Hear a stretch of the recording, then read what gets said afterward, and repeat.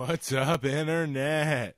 Welcome to Legacy Characters, a podcast where my dad and I hang out and talk about everything in pop culture. Comics, movies, television, music. We look how it used to be, we look how it is now, everywhere in between. And now, without further ado, let's get generationally geeky.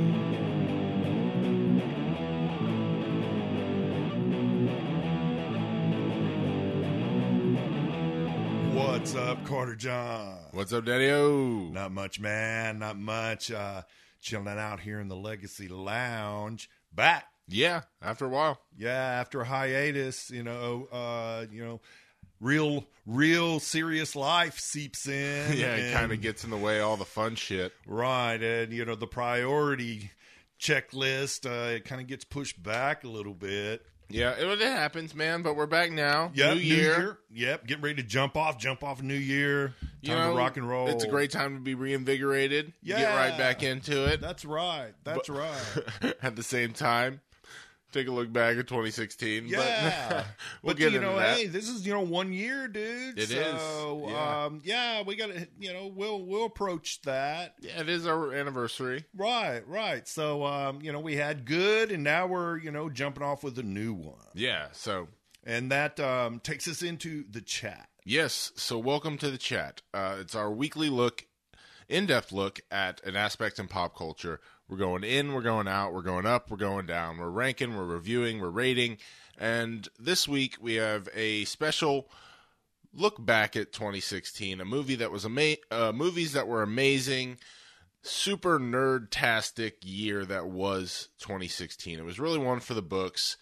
So this week's chat, we got the Movie Nerd Countdown 2016, baby.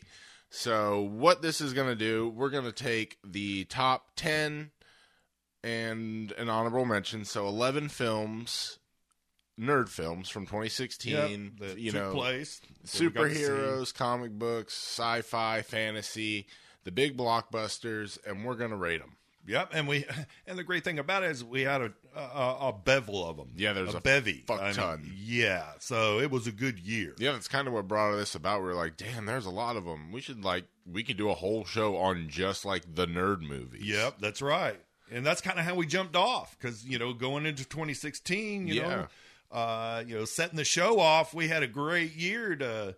Yeah, because we talked about all the movies we're looking forward to in episode 0. So this is actually, a beautiful reflection of that. And all the great movies we got. Yeah, it brings our, first season to a close. Yeah, but we had a great list. Yeah, man, and I'm looking forward to talking about all these movies. Yeah, I enjoy it. It's going to be cool. Yeah, and I just want to point out, of course, always the spoilers. We're talking about all these movies. They've been out.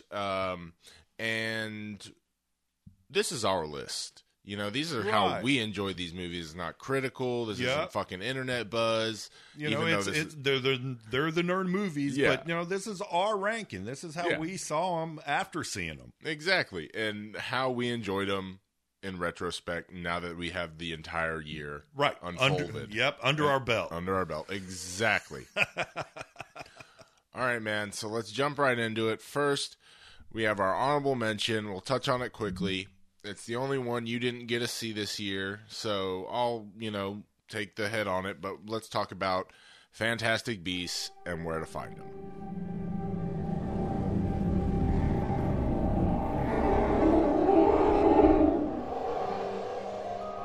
You've known for 24 hours that an unregistered wizard set magical beasts loose in New York. Yes. Where is this man?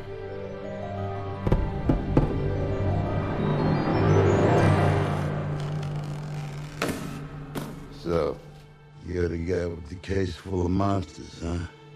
Use travels first. Yeah, man. So we have Fantastic Beasts and Where to Find Them.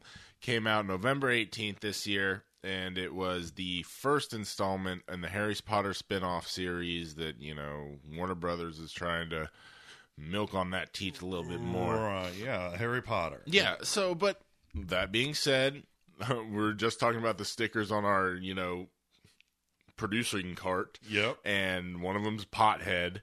Yeah.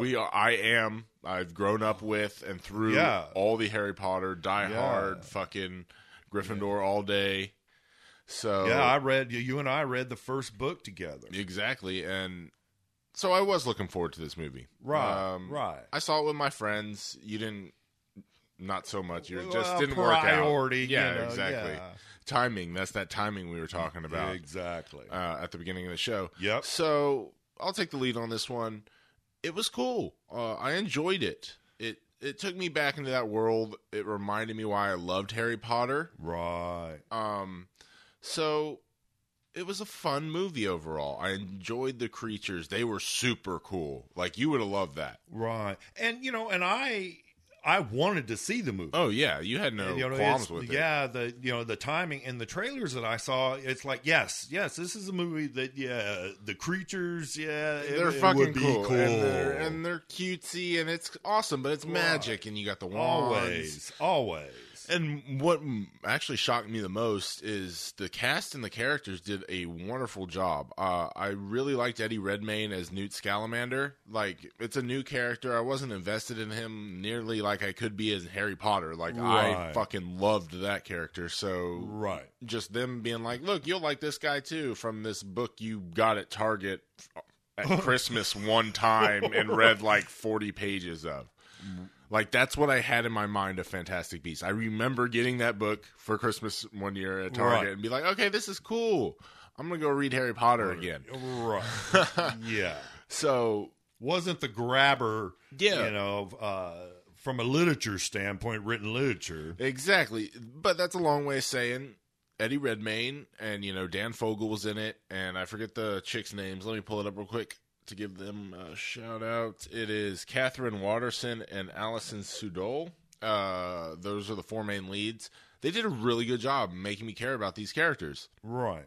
It was a fun movie, and overall I was not disappointed, and I'm looking forward to more. So I guess it did its job. And that's the key point, especially with Harry Potter, is buying into their characters. Yeah. Because of the world that they're in. You have to sell this fantastical world. Right. And if you don't hit the characters, then it's like one of those, you're missing something. Yeah, because that's your entry point into this world. So if you don't buy that, then none of it's sold. Yeah, you're not building on a solid base. Exactly. Each one of these ranks, we're kind of going to put a period on by picking our favorite moment of the movie. Right. As a wrap-up going into the next one. So, since I'm the one who saw this, I'll take it. After everything being said about this movie, my favorite part was the very end when, spoiler, Colin Farrell's character turns out to be Gella Grindelwald, played by Johnny Depp, who is the evil wizard who fought the young Dumbledore that is mentioned in Harry Potter and what's the last one? Harry Potter and the Deathly Hallows. Sorry. Yep. In that book. So that's a big thing of Dumbledore's past. So my favorite part of the movie was actually like, ooh, I know that guy.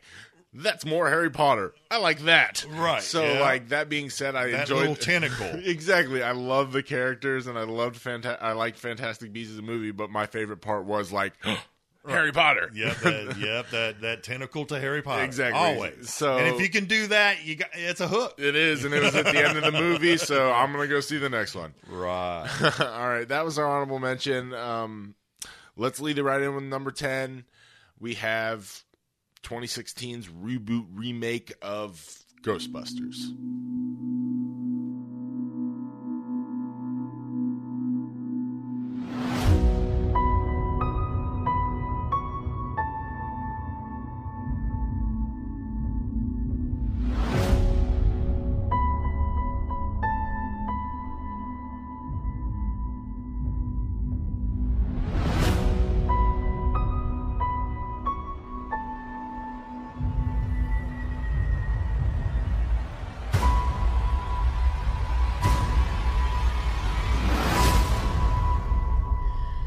Class 4 apparition. That's okay. She seems peaceful. My name is Erin Gilbert, Doctor of Particle Physics at...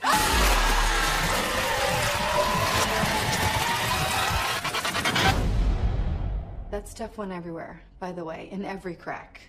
Very hard to wash off. So Ghostbusters, man. This came in last on our list. You didn't see this one in theaters. It wasn't until extended edition Blu-ray that I bought that we got to watch it. Yep. And overall, this movie, it was good. It was fine. It was fun. Yeah, but you know when you're rebooting an original classic like Ghostbusters, yeah, that is such a modern classic. Yep. You know, in the vein of something like Back to the Future, where you're like, it's still kind of fresh. It's not Casablanca or never. Not saying any of those movies need to be remade, but it's still in the zeitgeist. Yeah. Like, you don't, but it does. Why? Yeah. You kind of ask why. But at the same time, it does not deserve all the evil fucking hate that was spewed about these ladies. Not at all. Because None. that being was said, not deserving. They're not the problem of this movie. No. Like, it was a fun movie. Like, those four performances. I love those characters. Yeah, all four of those girls, you know, Kirsten Wiig, Melissa McCarthy, Leslie Jones, and Kate McKinnon fucking killed it. Oh, yeah. I love their characters. And they're funny as shit. Yep, and then you just throw Thor in there. Chris Hemsworth was surprisingly hilarious as a bumbling idiot. Right. Like, it was a funny movie, but it was just, at the end of the day, like... It's what they, you know... missed and try to crowbar around the characters because the story wasn't great. No, it just wasn't a great movie. Right. Like, they were just like, go be funny. And it wasn't fair to the characters. No, because it was like, go be funny here. Now go be funny here. And it was just this like shoestring, generic fucking sky beam hole in the fucking universe movie. The special effects were good, but it just seemed like that's what their concentration was about. Yeah, it was too heavy and not enough of the slightly horror elements that Ghostbusters had. Like there was suspense in that movie. Right, yeah, there was times like whoa. They just went like full CGI summer fucking blockbuster. And we'll talk about that a lot on this list as we mention some of these films. Because all of them. I think that was a theme in 2016 overall. It was just this big fucking massive CGI. Yep. Fucking making it, making it how would you say kind of above and beyond what you would look as a concept. Yeah, just because it's bigger doesn't mean it's better. Exactly. And that's kind of, the knock on some of these. Yeah, and like I said, that's going to be a reoccurring theme throughout these. But, yeah, Ghostbusters, like, those girls were fucking hysterical. Yeah. And I think if this movie hadn't had to have lived up to the original as a standalone, original concept, I think it was great. Yes. I really do. Like, I think the right pieces were there. Yep. It was just a lot of fucking pressure put on you by calling it Ghostbusters. Right. And that's not fair to anybody. But I came in with an open mind and... Yeah, because those characters, those women, I Yeah, I love SNL. I love all of them on SNL. They're all fucking top notch stitches all the time. Top notch. So, really anything else, dude? No, I guess pick our favorite part. Yeah, the favorite scene or, mine would be when the new Ecto-1 pulls out. I think that was the best part of the movie. Yeah, the caddy. I really enjoyed the hearse. Yeah. Like, it looked cool. Yeah. With the red back. And it fit perfect. Yeah, and it was the perfect kind of nod. And right. It was something the movie got right. Yep. It was nod and new. Yep. It was like, look what we're doing. We know what it looks like, but it's our spin on it. Yep. And I respected that. Yep. And to me, it just looked cool. And at the end of the day, you can say what you want about the story. Like, we got to see Slimer drive the Ecto-1, and that was kind of cool. So, yeah, I can agree with that pick. That was a good best moment. And to me, that was kind of a play on the cartoon. Yeah, dude, because that's what. Ooh, I used to watch the fuck out of it. It was called The Real Ghostbusters. Yep. Oh, and drink Ecto Cooler for days. 90s kids, baby. Yeah, man. The best. Oh, shit. But, yeah, okay, so that's number 10, Ghostbusters. Yep. Chugging right along. Number 9, we have the what could I say? Nothing too exciting. We'll just call it Bryan Singer's next X-Men movie, X-Men Apocalypse. Things are better. The world is better. Just because there's not a war doesn't mean there's peace. He's coming.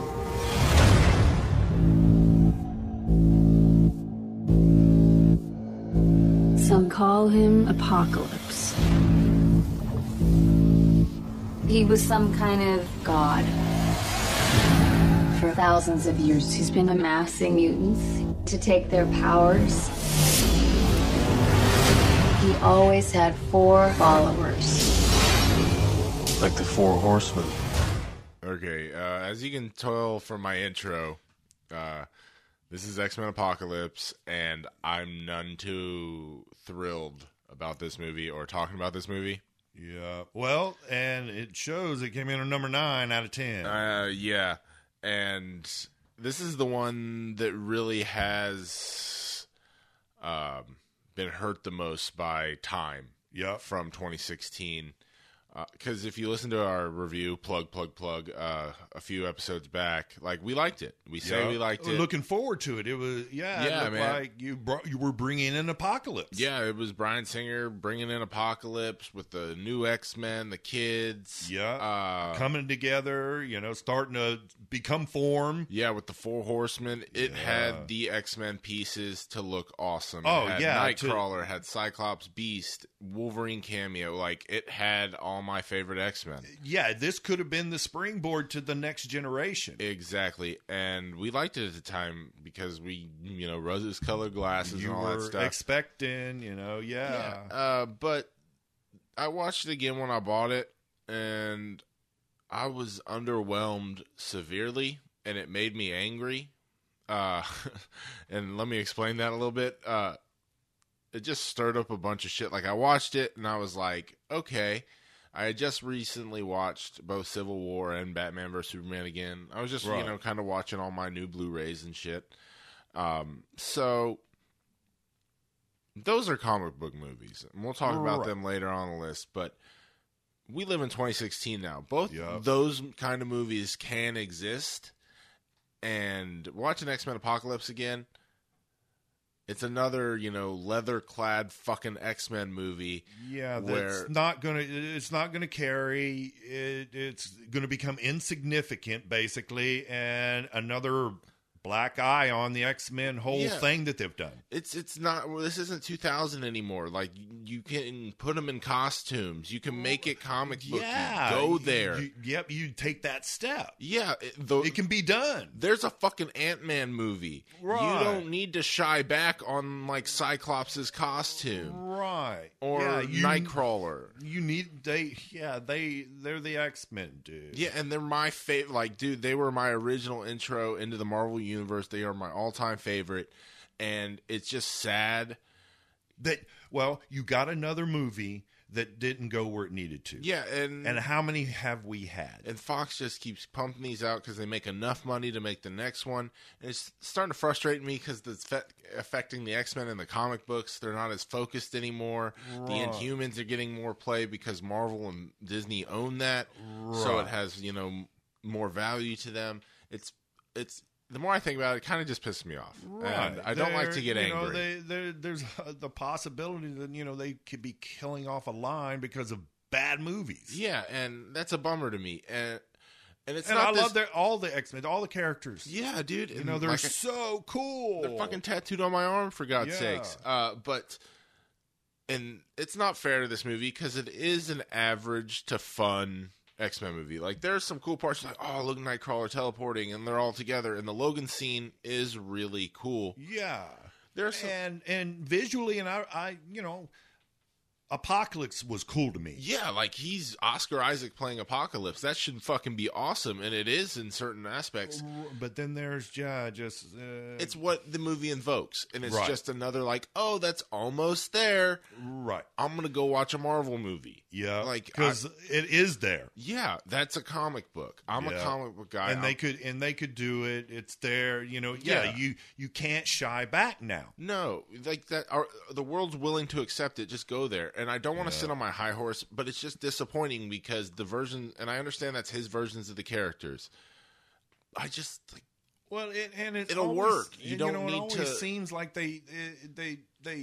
It's an origin story almost, and it's always a tease. You're like, you don't get enough to really.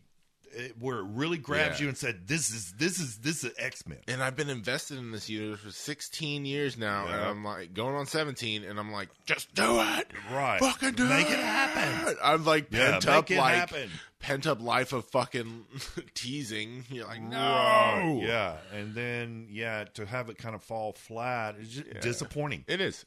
And being at number 9, hey, out of all these other good movies we had, number 9, that expresses our right there, the frustration. And you look at the list coming from here, it's the only one that actually invokes this sort of reaction. The rest of them we've all really enjoyed.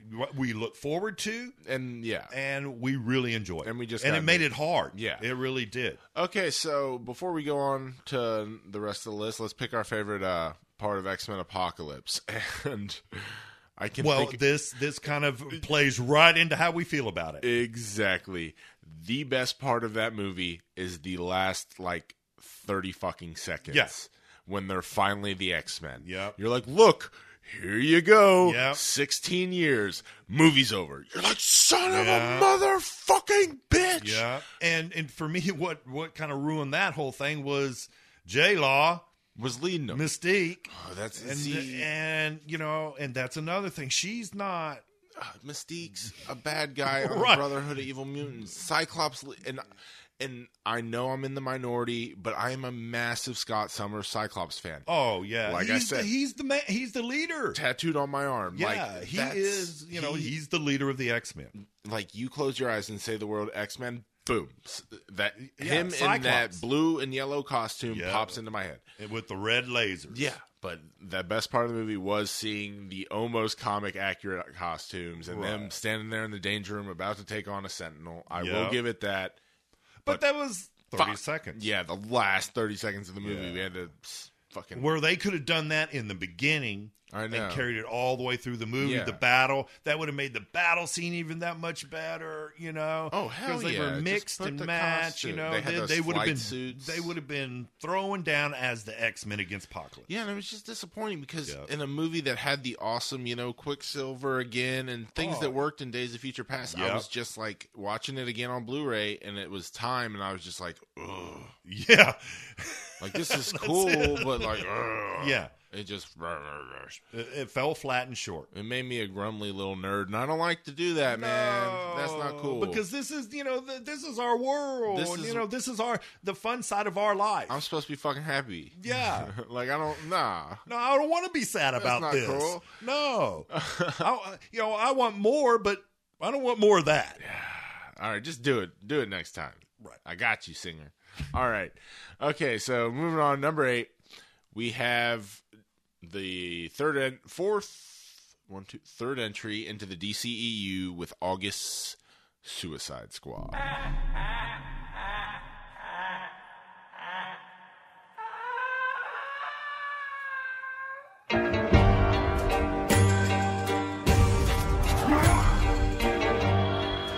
I want to build a team of some very bad people who I think can do some good. Y'all jokers must be crazy. I'm not just one of y'all many toys. What?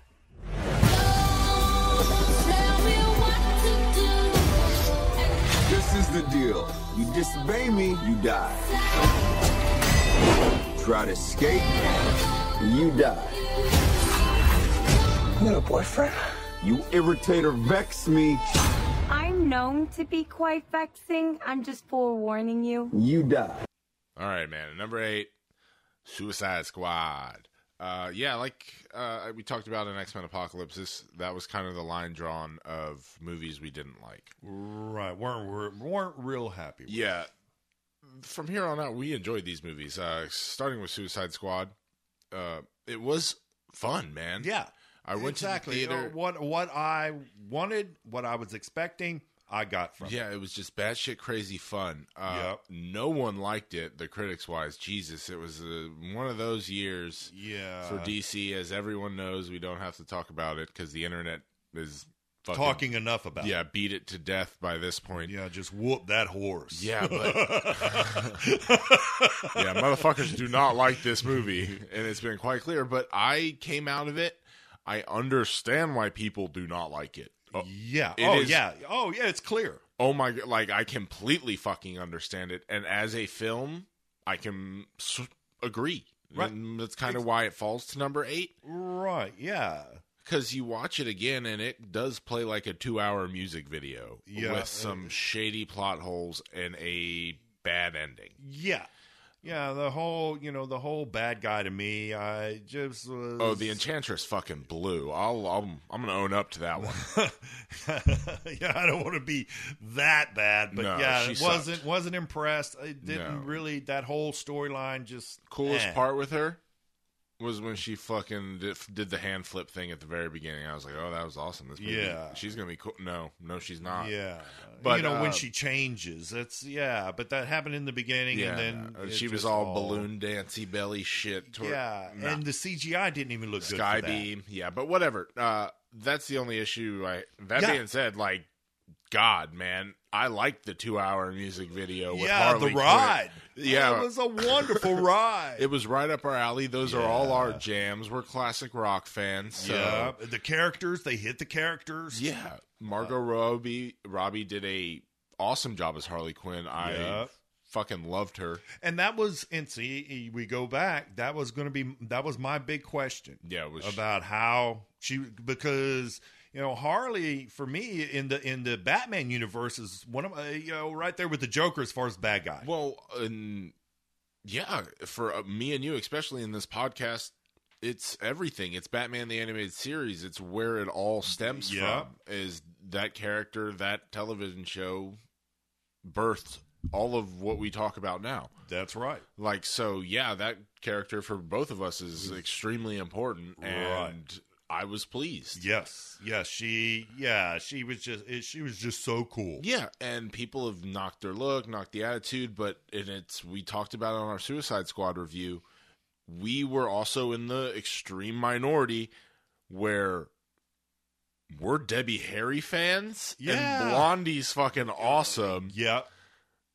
So why wouldn't this be awesome? Yeah, she's modeled after Blondie, so that just so happens to be a Venn diagram of amazingness for us. Right, yeah. So it's all interconnected. Yeah, so like I get comics people who are like, she doesn't look like the comics, and I get that, but I liked that inspiration. Yeah. Well, and it goes back to what, the comment we made about Batman and the original comics about this. This is kind of modern day. Yeah. This is the day. She's a street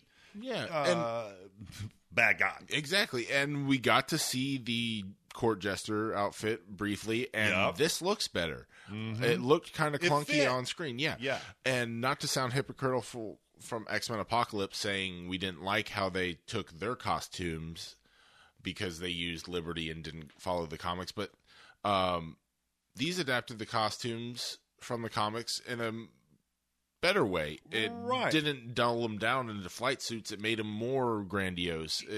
They're all individual. Yeah, and seeing that's the it gave them attitude. And the X-Men, that's where they missed. No, because it was generic as fuck. Exactly. And Harley's really the only one that actually had a change from the comics. Right. And if you look at the New 52 and kind of modern interpretations, the Arkham, it's an amalgamation of those, and her look changes so often anyway. Exactly, and that's what I was going to say. Yeah. Go into any comic book store and look at Harley Quinn. She's different. Yeah, but Deadshot, oh my God, Will Smith. I want to touch on that. was the Will Smith of, we talked about 90s, dude, like holding it down. That was Men in Black 1 Will Smith. That was Fresh Prince of Bel-Air. That was the Will Smith of my childhood, where it just fucking melted with charisma. Just That's right, yeah. That dude oozes cool. And then the quips.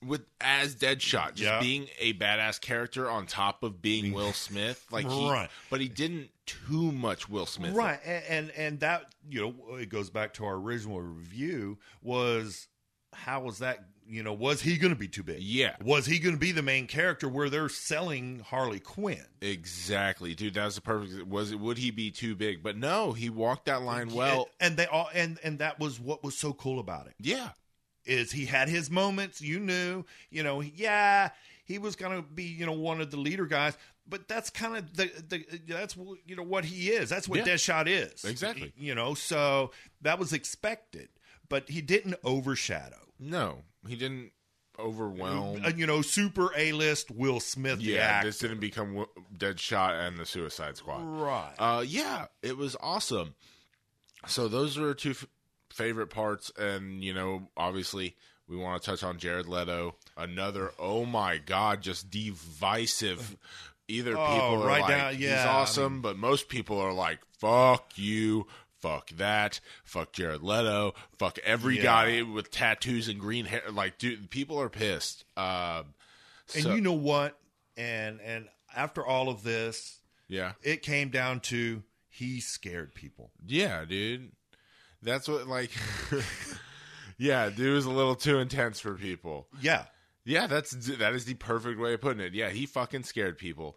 But it's the Joker, and that was my whole point behind it. And I was like, it is the Joker. I was like, I never got to that point, and we're fucking weird punk rock Debbie Harry loving motherfuckers. So while most of the time, when shit like that gets weird and stuff, and most people shy away, we're like looking at dead in the face and like, I want more of that. Yeah, wow. Like, that's fucking... This is cool. Yeah, so him going so weird and fucking hardcore. And with the tattoos. We're tattoo and people. It fits tattoo that culture. universe. It was cool, man. It worked for me. And the great thing is we got Batman, but he fits it with that Batman. Like, I like that was established. I like their dynamic. Yeah. They look...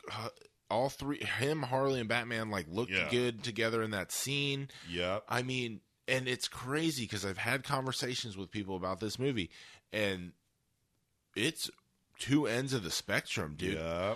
Someone will be like, and it's actually most people, we are in the minority on this, like, they hate the hand tattoo. Like, that was fucking stupid. And I'm like, dude, that was, like, my favorite part of the goddamn movie. He holds it up and talks through it and laughs. Like, that's creepy and awesome. Yeah.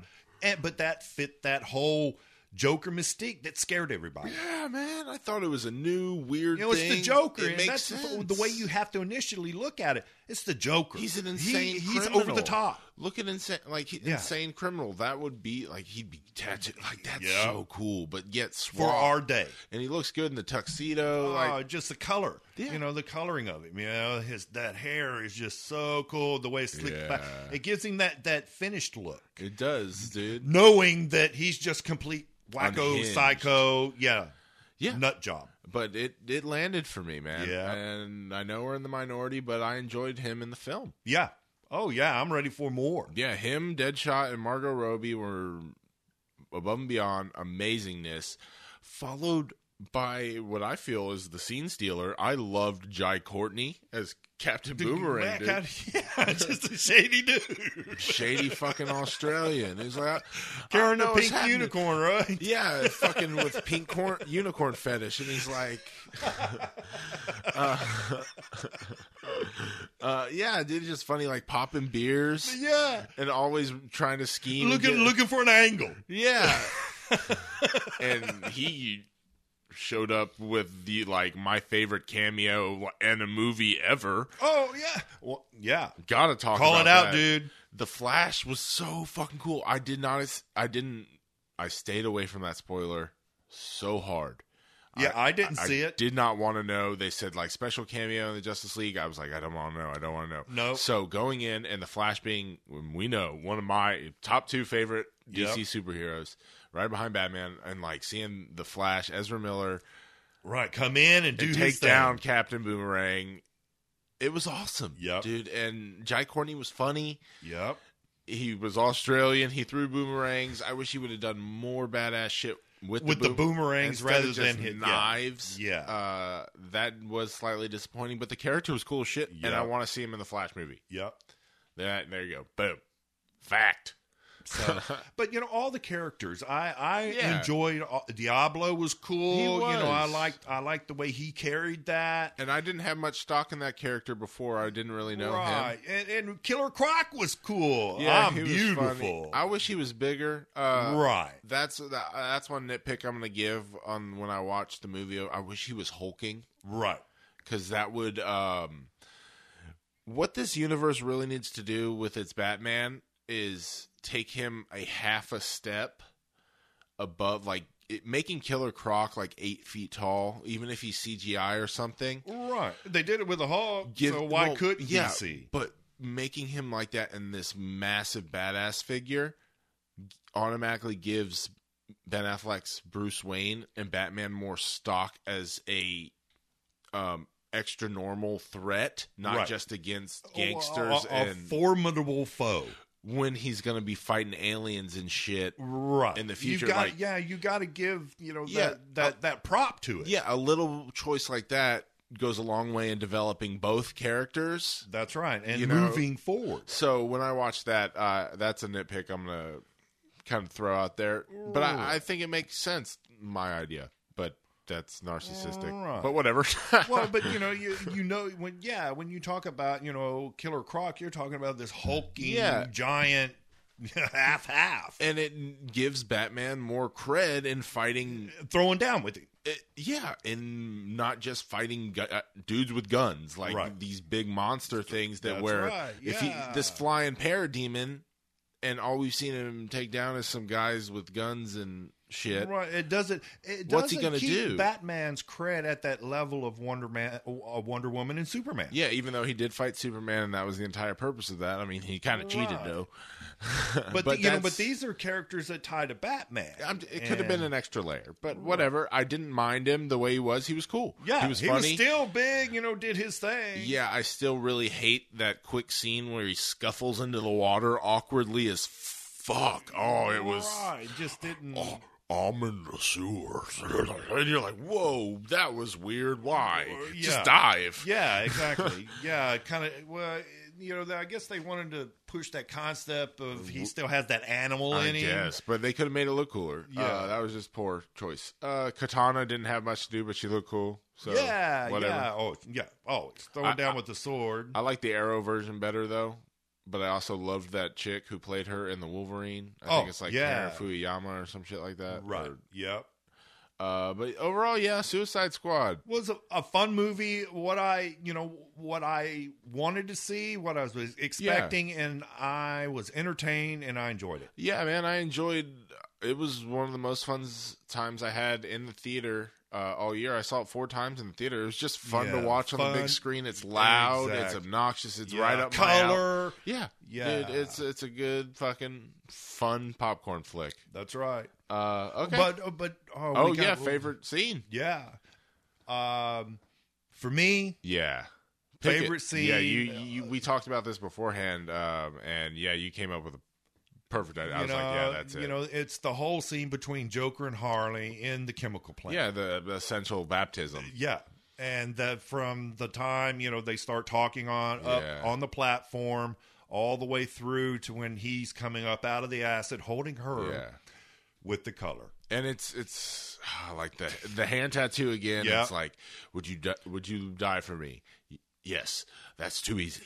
Would you live for me? And then he gives this like baptism speech with the tattoo over her mouth, throws her in, she jumps in there, and he fucking goes to leave. Yeah, he's like, okay. Like, that's kind of cool. Like, it gives, and he's like, all right, I'll go back. Yeah. And then, and it's just beautiful and artistic. Yeah, and the way he dives in and coming out of the acid with the collar. Yeah. And then they kiss. It's just, trippy. Yeah, that's that was fun. Come on. Yeah. Well, that one and The Flash. Oh yeah. Oh yeah. And them two in the Alex Ross tuxedo and classic costume. And so honorable dancing. mention on the side. We got to throw some scratch that way. And Batman.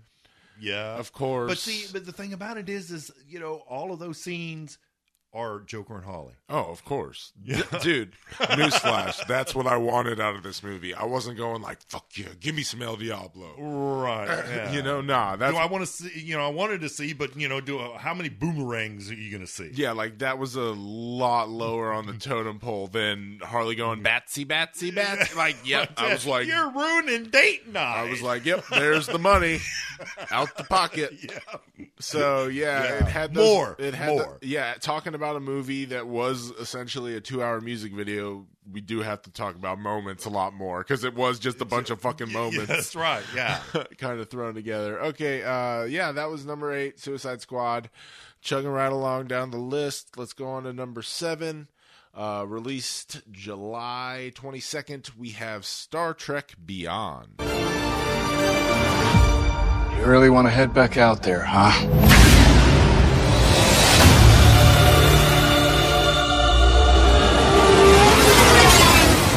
What the hell is this?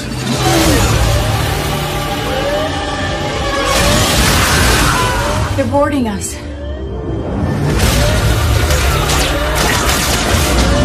Abandon ship!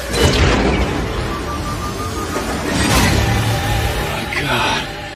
All right, man. Number 7, Star Trek Beyond. It's the third one in this new series. With the new characters. Kind of reboot. Yeah, universe. Right. I forget what it's called. Fuck. There's a term they gave to it.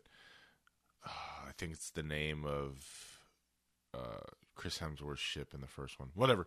Oh, God, it's going to bother me. Okay, but this is the first one not directed by J.J. Abrams. It was directed by Justin Lin, the dude who does all the Fast and the Furious shit. Yep.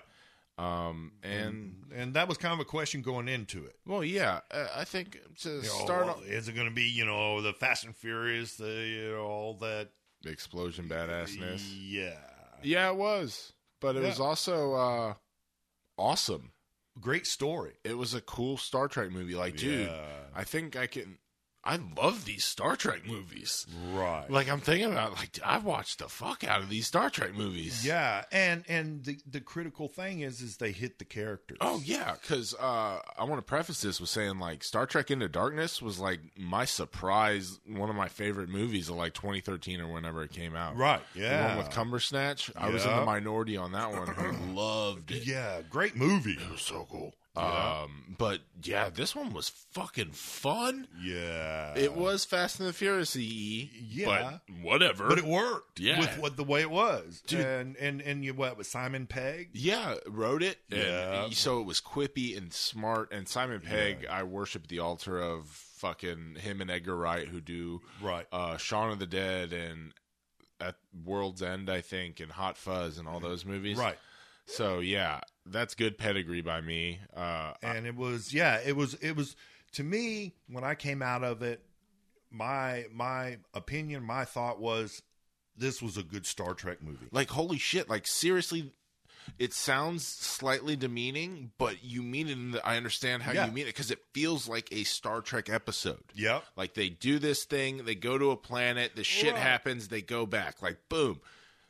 Exactly. It feels, and then that there's going to be another episode. Yeah, if it's one of their missions on their 5-year mission. It felt like that. They were out in space the whole time, and no Earth. Right, and this was, and that's what we got, up front was how that affects you. Yeah, dude. Being gone that long and doing all the shit that they did, and questioning, wow. Yeah, what's the point of all this? Yeah. It's just more. Right. Just to find more. There's just more shit. You start looking at infinity as a possibility. Exactly. But it was done really well. I enjoyed the fuck out of this movie. All three of them, I've been like, okay, cool, another Star Trek movie. And then I go in and I'm like, damn. Yeah. Again, I underestimated how much I was going to like that. Yeah. And we saw, and that's the thing is, Star Trek is kind of just bounced along with all of this, comic book, Marvel, DC stuff. As a slight resurgence. Yeah, and been really good. Yeah, just kind of rode the wake of the geek wave. Right.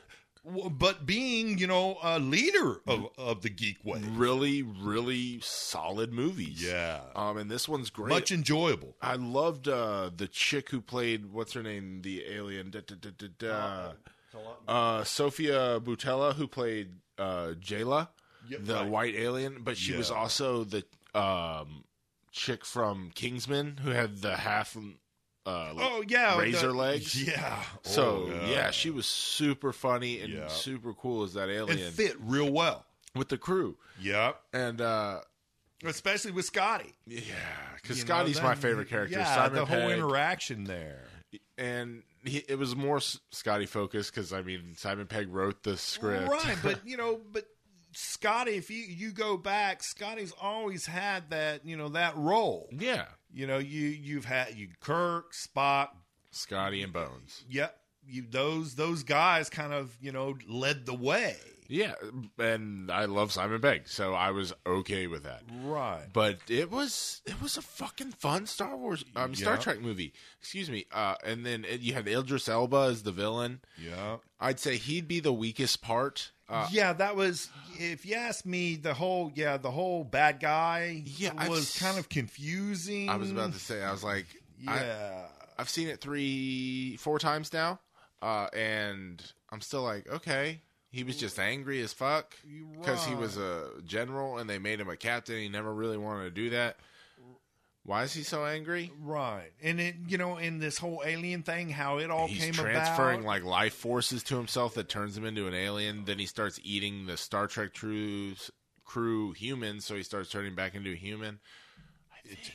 Yeah, that was the only part that. But he was so he was menacing and when he was actually part of what was going on. Oh, he was cool bad guy. Yeah, I didn't cool mind him. Bad guy. He was his story just was kind of sputtered. Yeah, and him against Kirk at the end and the zero gravity fight and shit. Oh, it was super cool. Yeah, super cool movie.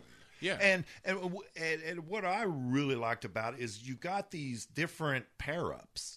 Yeah, you had 4 pair-ups in this movie it was that were kind of unexpected. Bones and Spock, which I loved because Carl Urban's Bones, both of them, and Zachary. That's what you say about this is their casting has just been spot on. Yeah, the characters they've hit. Yeah, as a fan of the originals and all that stuff, right.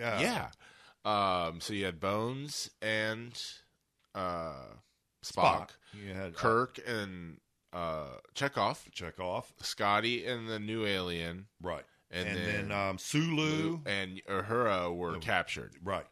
So it was really we got these 4 different dynamics within these characters. We've all exactly, and that's how the movie moved. Is that you were bouncing between these really cool pair-ups and what was going on. Yeah, because it's very similar. Everyone's got that group of 6 close friends. Yeah, but you're always closer with someone in that group than someone else. Right, exactly. So, and it's switching it up and seeing different dynamics. They kind of, threw the dice and, matched the 2 numbers up and, hey, these are the pair. Yeah. And it gave you a really cool dynamic to those characters. Because you usually, obviously see, Kirk with Spock. Right. And that's what we're used to. So, and him and Spock and Bones were hilarious. That's the pair I enjoy. Because they just always give each other so much shit. Dude. Yeah. Yeah. Intellectual shit. Yeah. You're just you Vulcan bastard. I should let you die. And Bones is when they steal the ship at the end and shit. It's just, And it goes, and what you're talking about goes right back to, the perfect matchup of the characters. It was. And man, it came out at the end of July in a summer that was kind of dull there in the middle. Right. Because we had a big rush up front. Yeah. And then it kind of tapered off, and then a big rush in the fall and winter. Yeah.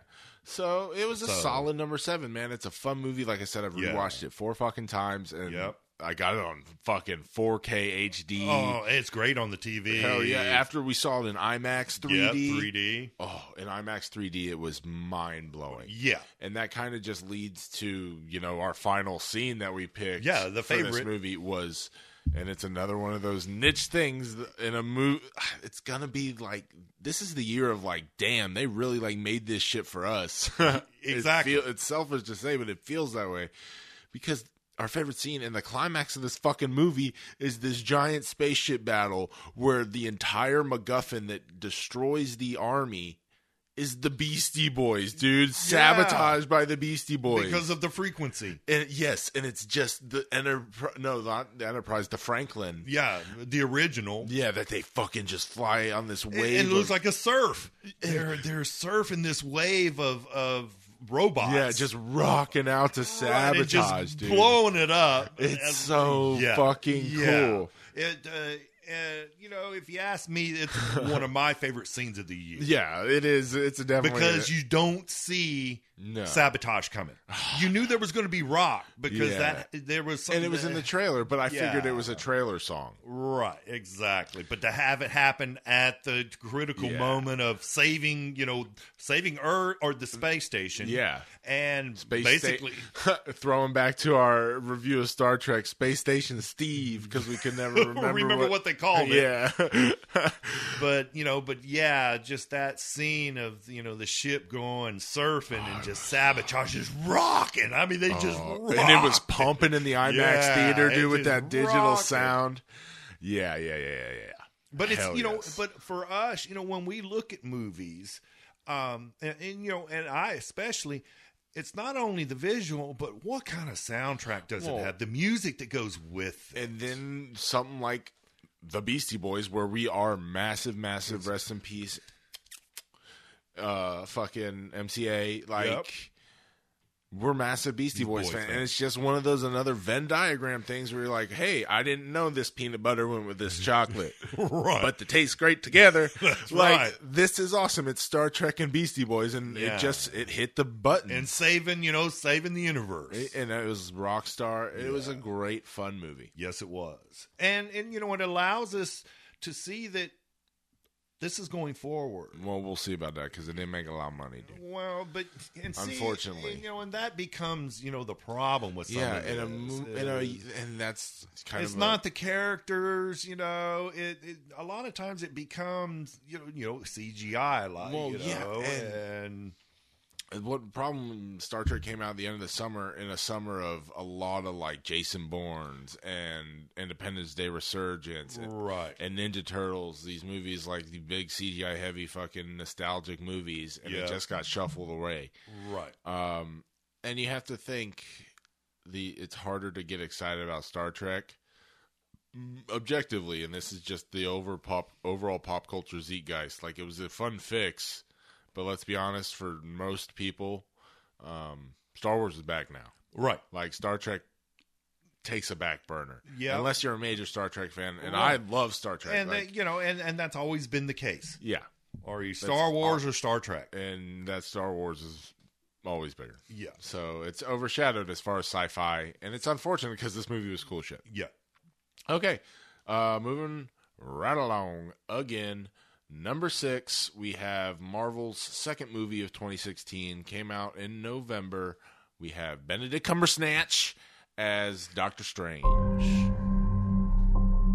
Doctor Strange, you think you know how the world works?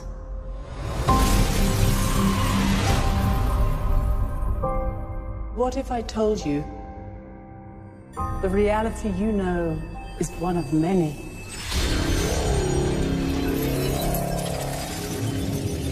This doesn't make any sense. Not everything does. Not everything has to. All right, man. At number 6, Doctor Strange. We were talking about it before, and I think from here on out, dude, I can honestly say these are 6 movies I fucking loved. Yes. Loved, fell head over heels with, all in love with. Yeah, all of them top notch. Yeah, top notch. For different reasons, but yeah, here on out, it's super nitpicky. On any given day, I'll rewatch any one of these movies. Exactly. I think for a while. And and if you listen back to our countdown type shows, yeah, usually our top 5 is on any given day. It's a grind, dude. Yeah, any given day it could, they could flip 2 or 3 spots just in the top 5. Yeah, yeah, especially this one because I haven't had a chance to see it again. Well, since the theater. It was the other than Star Wars, it was the late one. Yeah. So we haven't had as much time for it to sink in. And how cool is it that we get a Marvel movie in like the fall now too? Yeah, like, not just May and July. Right. But that being said, let's talk about Doctor Strange. Yeah, Benedict had the Cumbersnatch, dude, and I make fun of his name, but God, I love this dude. He's so smooth, and he is Doctor Strange. Yep. It was awesome. Marvel. Yeah, they can do characters. no wrong. They do no wrong. It just, and that's what kind of hurts my heart about DC and what they've done up to now. It's just so divisive. Yeah, they haven't. Their characters just haven't been home runs. No. And Marvel's a home run after home run after home run. In its own way. But yeah. And we'll get to that later, but let's talk Doctor Strange before we get into too much DC. Super cool movie. It was so fucking weird and out there. Yeah. It was a Doctor Strange movie. Magic. Dude, it brought magic to the MCU, which is awesome, but at the same time, it's a Doctor Strange movie, dude. Like, this is an obscure fucking character, right? That I had minimal exposure to, and you said that. You said when we found out about it, it's like, wow, Doctor Strange is kind of CDE level kind of guy. He is. My earliest recollection of him was Spider-Man the Animated Series, and he came in a 3-pack. Action figure thing that I got for my birthday one year because I remember his leopard gloves and chewing on his fingers when I was like 5. And had the cow and the cape, the cloak of levitation. Yeah. But I was never into him. And then the movie's coming out; it gets announced. It's not a character I'm super familiar with. I knew he was part of the Illuminati in the Marvel universe with him and Black Bolt, Professor X, Iron Man, and Mr. Fantastic. They're like, we're the smartest beings in the world. We like the council. Right. So I knew that. I knew he's popped up in various events I've read. But the movie's announced, and I'm like, all right. Yeah, a big, universe player. Nah, but I went and I have the Marvel Unlimited app. So I read, I was like, all right, what's the consensus, like, Doctor Strange story I have to read? And I read The Oath. Doctor Strange The Oath, and it's a 6-issue book, and I really enjoyed it. Like, I really enjoyed the character of Stephen Strange, and I was like, ooh, I'm really looking forward to this movie. Right. Like, it was super trippy, and I was like, this is kind of up my alley. Like, lots of colors, fucking magic, and I'm like, hell yeah. Yeah. For me, it was the magic. I finally, we were getting that other aspect of superheroes. Yeah, and from someone who's enjoyed in the Marvel movies so much Scarlet Witch. The first thing that popped in my mind is, you're getting that mystical factor. The build on that. Yeah, other than just brute strength and, super smart. And how different it was and fun to watch. Yeah. And how, what I was saying earlier about reading, it was a long way of saying, it's amazing what they did with this movie and how they took such weird and fantastical concepts and adapt them amazingly into this film. This movie might be the most beautiful movie I saw this year. Truly, the CGI of this movie was just, it was spot on. It was technically immaculate. Yep. For lack of a better term, it was fucking phenomenal. It took you on a trippy ride. It did, dude. And we saw this one in IMAX 3D. Yeah. And it was, whoa. Yeah. When he goes through the fucking, like, multiverse. Yeah. It just, and then you had the inception, the moving of the dimensions all at one time, and they're flying through this and landing there. With time. Yeah. Just the battles. So cool. It blew my socks off. Yeah. I was the most surprised. I was not looking forward to it, like I said. Right. It was an Ant-Man. To me, it was kind of an Ant-Man. Exactly. And it was a complete Ant-Man response. Right. But to a different level. And I want to explain this because I enjoy Ant-Man the movie. I still don't like that character in the comic books. I didn't want to read Ant-Man. Like, I was like, oh, Paul Rudd's cool. That was a fun movie. I still have no stock in Ant-Man. Like, I like Paul Rudd's Ant-Man. Right. It got me, the concept got me, excited enough to look at the comics. I enjoyed the comics, and I've continued to read Doctor Strange. Because of the movie, it just built upon it. It did its job. Exactly. Introduction. And so I want to just give it a little extra, nerd cred, fucking love for, introducing me to a character that I wasn't super familiar with that now I enjoy reading. Right. So that's cool. Yeah, hell yeah, it is. And not only do I get to read that, I get to watch him fucking play in this amazing universe. Right. And knowing, and they tie it right to the Justice League or the Avengers. Avengers, and how we protect this, and the Avengers protect this. They protect the world, we protect the realm. Exactly. Yeah, and seeing the Sanctum Sanctorum and fucking Tilda as the Ancient One. And that was a big stink. They're like taking an Asian man and making it a white woman. But I'm going to throw it down to the mouse on this. I'm a businessman. That's what I do for a living. And think about it like this. This is crazy. I'm just saying this is the world we live in. Okay, so the Ancient One in the comic books is originally of Tibet origin. Yeah, which would make sense. Which is fine. China is the largest market in the world. Right. They don't No, they're not going to have the Almighty One being Tibetan. No. Like, that is a no-go. Because that's a whole Dalai Lama. Not going to do it. No. Say what you will about that, but that's the way it is. That's business. And you said it. That's $500 million on the table. So change that completely. Take that off the table, gender swap it to include more diversity, and pick up an award-winning actress. I'd see no problem with it. No. I see what Disney did. It was bold in a different way. But it was smart. Game recognizes game. That was a smart business decision, and it was good for the movie. Yep, exactly. And Tilda Swinton killed it. Yep. That's what I want to say. Yeah, exactly. She was so cool. Yeah, she was wonderful. And she was kind of my question going into it. You know, how is this? Because it's she's played some pretty off the out wall there roles, but she was the perfect amount of quirky, awkward, and being an ancient one. Yeah, played well off Benedict. Yeah, I really love Chiwetel Ejiofor. I'm sorry, I probably butchered that, but that's the guy who plays Baron Mordo. Right. Mads Mikkelsen was cool as Caecilius, the villain. Yep. Even though it was like, okay, he's done now. Holy fuck, Dormammu, dude. Yeah.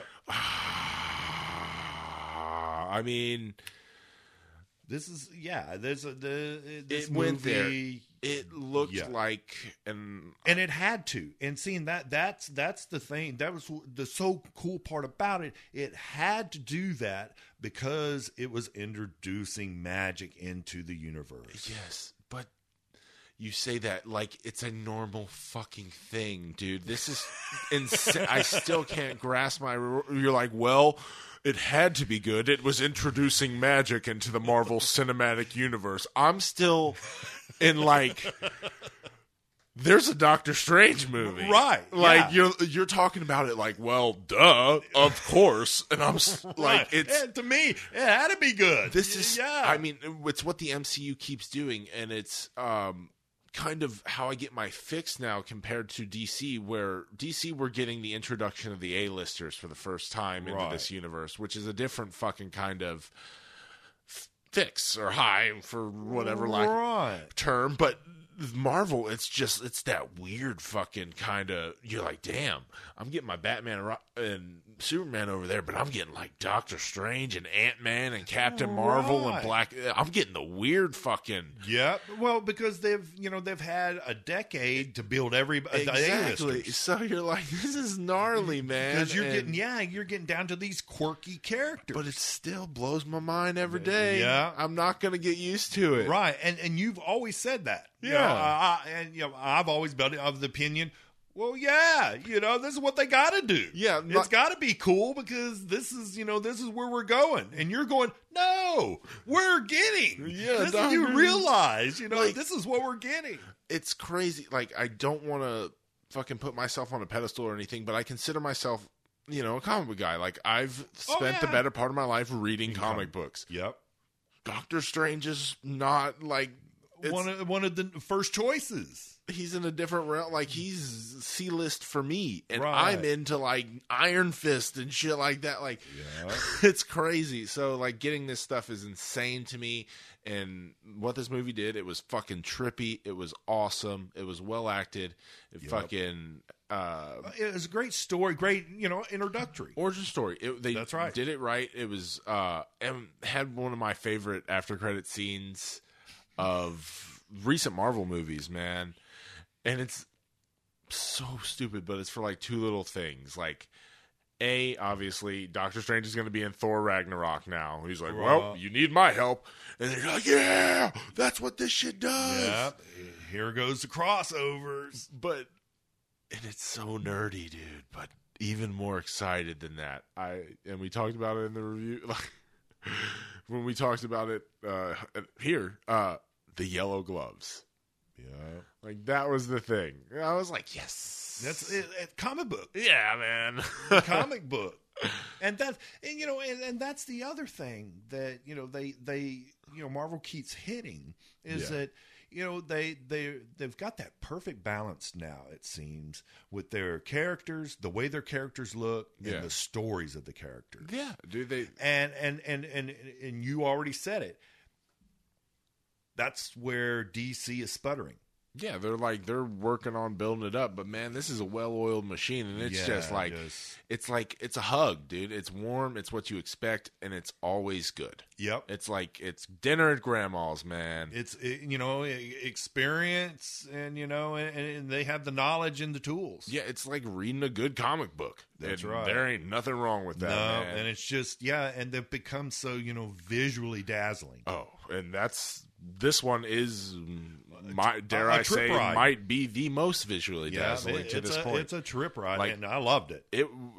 It should win an Oscar for visual effects. I truly believe that this year it blew me out of the water visually. It was one of the only movies where I'm like, that was beyond worth seeing in 3D. Right. Usually it's kind of like, yeah, this is cool. Oh, yeah. Yeah, it's fun sometimes, but nah, that was like, this is worth putting these fucking glasses on over my glasses. Right. Yep. So yeah, that was Doctor Strange. My favorite scene. Yeah, your favorite scene. What do you call this? See, dude, I'm picking two. I'm cheating because it was such a visually stunning.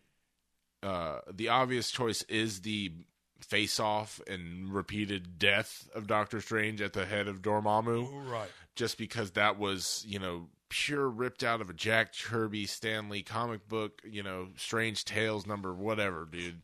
Like, that was insane. That the fact we had the giant flaming head Dormammu with the lines on his face who looked just like a fucking 1977 comic book. I loved it. That's the easy choice. But, dude, the Eye of Agamotto reverse time fight scene with Caecilius where they're building the temple. Right. Before he goes off to Dormammu, I was like, that's awesome. Yeah. Because, it was unique. Right, exactly. And I'd throw one more in for me. All right, you cheating? Yeah, just, just a little tidbit for me is the cape. Oh, when he wraps the cape. Just that quick moment? Yeah, right there. To me, now it's Doctor Strange. We didn't talk about that, but like that was the fun part. It was like the Aladdin's carpet of the MCU. Yeah, this cape of its own, and it was And it played big part. Yeah, didn't it? Wiped his tear and like saved his life. It was great. You got the Cloak of Evocation, the Eye of Agamotto. You're like, that's Doctor Strange. So yeah, number 6. Thoroughly loved this movie, man. Yeah. Cannot wait. February 14th, digital HD. February 28th, Blu-ray, Steelbook edition. Already got it. Like pre-ordered at Best Buy with the Eye Agamotto like raised on the cover. Like done, dude. Another Marvel movie. Well, and you got, what'd you get for Christmas hanging from the mirror? Yeah, dude, I actually got the actual Eye of Agamotto. Like, I loved the design of it, and I hang it from my rearview mirror and now in my car. Oh, God, I'm such a fucking nerd. But that's okay. There's nothing wrong with it. No. Nothing. More. Yeah. All right, dude. That was number 6, Doctor Strange. Moving in the top 5. Another movie we loved. God, another nostalgic 90s thing. Throwback. The ultimate throwback. Came out early June. We had Teenage Mutant Ninja Turtles Out of the Shadows. Huh. Man, I was expecting way worse. And what would that look like? I don't know. Like a mustache maybe? Evil goatee or something, you know what I'm saying? Ah! It's like a chewed up piece of gum with a face! And only one you want. Get off my ship! Donnie, get to the console. Let's send this jacked up disco ball back where it came from. Hey, Bubblicious, let's see what you've got. Okay, man. Another one we are in the extreme minority about. Right. We really liked, we loved Teenage Mutant Ninja Turtles Out of the Shadows. Yep. You a little more so than me. This is the one you fought for when we were making this list to put up. You wanted to put it even higher. I really loved it too. But I want to put this on you real quick. Why this year, out of all the movies, why Teenage Mutant Ninja Turtles? Out of the Shadows. It goes back. Yeah. It goes back. This I love the cartoon. The original 80s, 90s cartoon. Yeah, I loved it. And this movie finally. Yeah.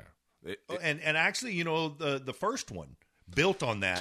But this movie brought it all together. It got those elements. The characters. Yes. For me, it hit a home run with all the characters. And that I can honestly say, yes, we're in the minority on the internet and whatever, but that's some of the praise I have seen is that they did do excellent jobs, and I agree completely with the 4 Turtles, Bebop, Rocksteady, Shredder, and Krang. You're like, holy shit.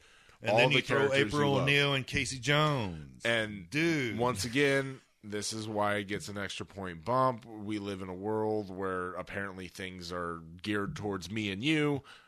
We are beyond Arrow fans. Oh, every Wednesday for the last 5 years. Arrow. Yeah. And Stephen Amell is Casey Jones. So that's just like, yes, that's one of those Venn diagrams of this year. So that was another win for this movie. And, and that's it. And I really think, with the first one in this movie that not only, the characters overall, but they hit a home run with the Turtles and Splinter. Yeah. Each individual turtle, he's a different size, got his different quirks. You all know, they're wearing the 4. Different things. Yeah. And that, to me, that created, yes, the Turtles, but they were individuals. They give them more distinct personality, distinct looks. And their personalities, too, all molded and drove that. Yeah. And that to me was, this was a turtle home run. And it sounds super fucking millennial to me, and I hate to say it because I do enjoy like old cinema and all that stuff and the old movies and the rubber suits, but it is nice with the abilities of CGI to actually see these turtles fight. Yeah. And look menacing, to like believe that they could beat the fuck out of these ninjas. Exactly. So that does hold some weight for me. Right. I understand that some people feel differently about the overuse of CGI, but for me, I don't mind it. And I really think that the CGI pushed and drove in a positive way this movie. It did. Where in some of the other movies, CGI got in the way. Yeah. And made it too much. Yeah. the CGI was really clean in this, and it went as crazy as the source material needed. Like, this was a batshit We Went There Ninja Turtles movie. It needed to be the giant Technodrome and Krang and fucking exactly. Like, that's the Turtles in a world of, you know, the 2016 Skybeam fucking giant battle. This one did it in the 80s and the 90s, so it was actually like pulling from the source material for a battle like that. So I'm not knocking it for that generic kind of. No, and you got the whole cast. Yeah, and anyone you wanted in a Ninja Turtles movie, and it looks like this could be the last one for a while. So, and I'm disappointed. Yeah, but hey, to me, we got a good one. If that's what we're looking at, and you know, and that's what they're saying, then I got my turtle movie, and I enjoy it as a fun romp. Like, it's one I enjoy rewatching on Blu-ray and shit. Yeah, dude. I love this movie. It was a Ninja Turtles movie, man. You convinced me. You know, and you got to think. I'm not mad at it. And it's kind of funny because, you know, here at number 5, you got a Ninja Turtles movie in the middle of all these superheroes. Oh yeah. So and for it to be at the rank, you know, for me and for you, after convincing a little bit. It had to, you know, had a whole cred. Yeah, and like I said, for a turtle movie, they hit a home run. Yeah, I got everything that I've wanted. Is it like your attitude with the X-Men? Yeah, exactly. Yeah.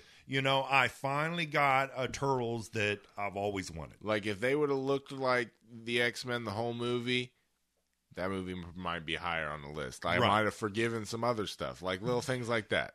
Exactly. And to me, they did that with the Turtles. All right. I respect that. All right. What favorite moment? You get picked this one. We talked about a few, but I want to see what you go with. Mine is the turtle van. At the beginning? Yeah. With the manhole covers. That's the turtle van, man. And you know that scene. Yeah. All the things that the turtle van does, and it's it's got that sewer, kind of rustic. It's a big garbage truck, and it's yellow and green. It says Tortuga on the side, and they're playing 90s hip hop. Yeah. It's like rock, so they're like, you got Mikey, with working the nunchucks, and then like they get broken off. Right. You're just like, boom, turtles, here you go. Yeah, turtles in the turtle van. It just drops you right into this world, and you're like, wiping guys out with the damn manhole covers. Yeah, and you get that first piece of the sweet ass birthday cake that is this movie, and you're like, this is tasty. You get comfy in your seat, grab your bunch of crunch and popcorn, and you're like, this is gonna be cool. Yep, I'm settling in. Exactly. I respect that pick. That's a good one. All right, man. So okay, chugging along in the top 4. Moving along top 4 into the top 4. We chose the most recent movie of the year, Star Wars Rogue One, or Rogue One, a Star Wars story, or just Rogue One, or what the fuck ever, or Episode 3.5. Exactly. Regardless, Star Wars. Yeah, the new Star Wars movie. Our rebellion is all that remains to push back the Empire. I think you might be able to help us. When was the last time you were in contact with your father? What is this? It appears he is critical to the development of a super weapon. If my father built this thing, we need to find him. All right. How many do I need? They are requesting a call sign. It's, Rogue One.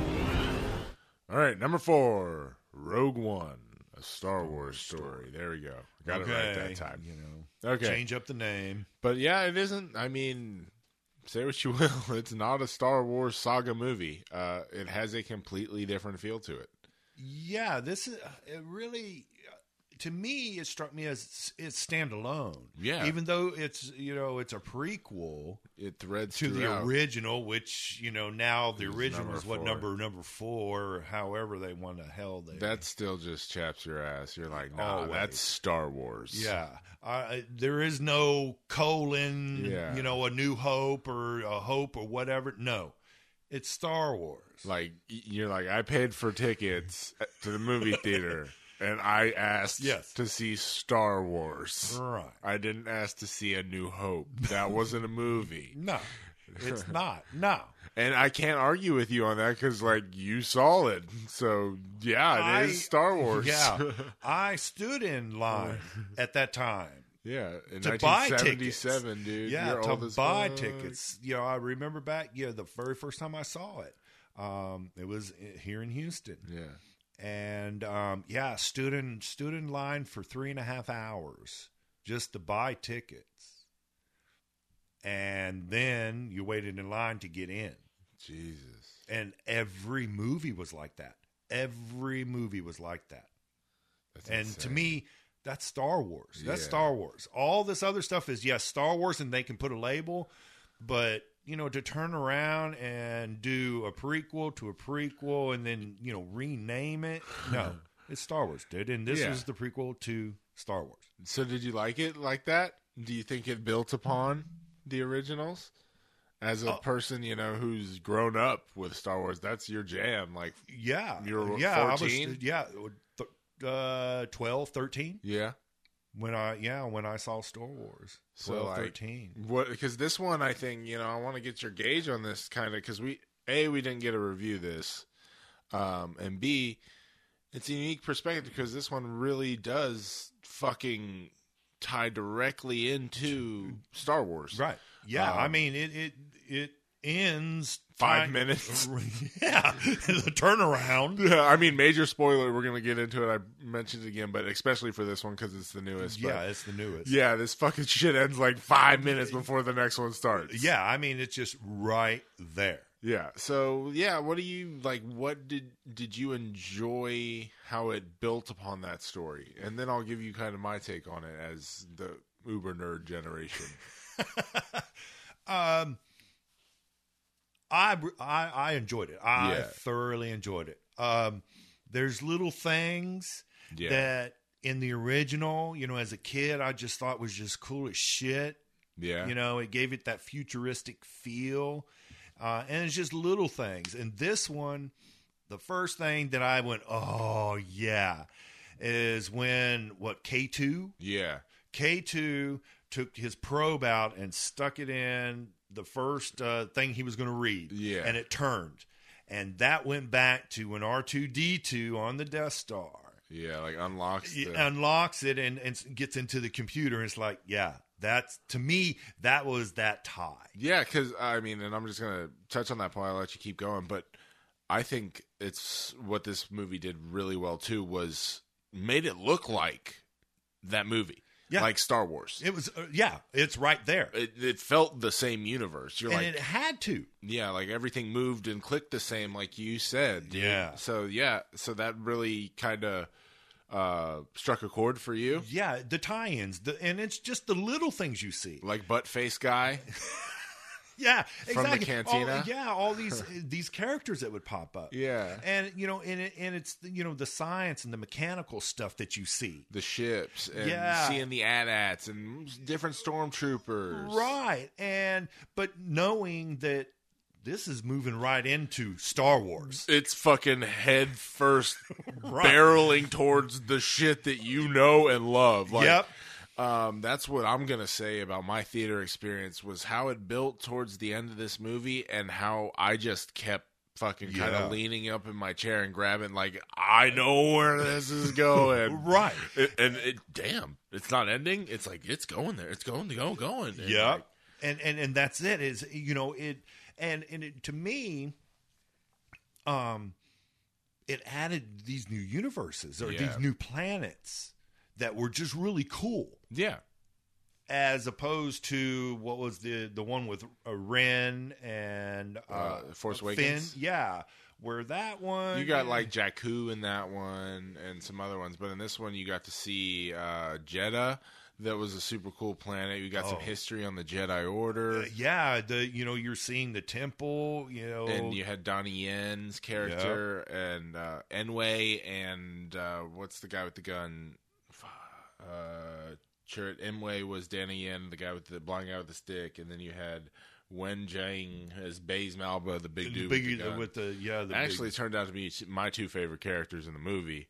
Yeah, and see, but they were guards of like the Jedi Temple, and that gave some like weight background. to it. And seeing that, and that to me, and that part of that story, was a factor that tied all of it together. Yeah, because of the later Star Wars, where you got the Clone Wars and wiping out the Jedi and all that, which was the earlier ones, right? The prequels after the original, yeah.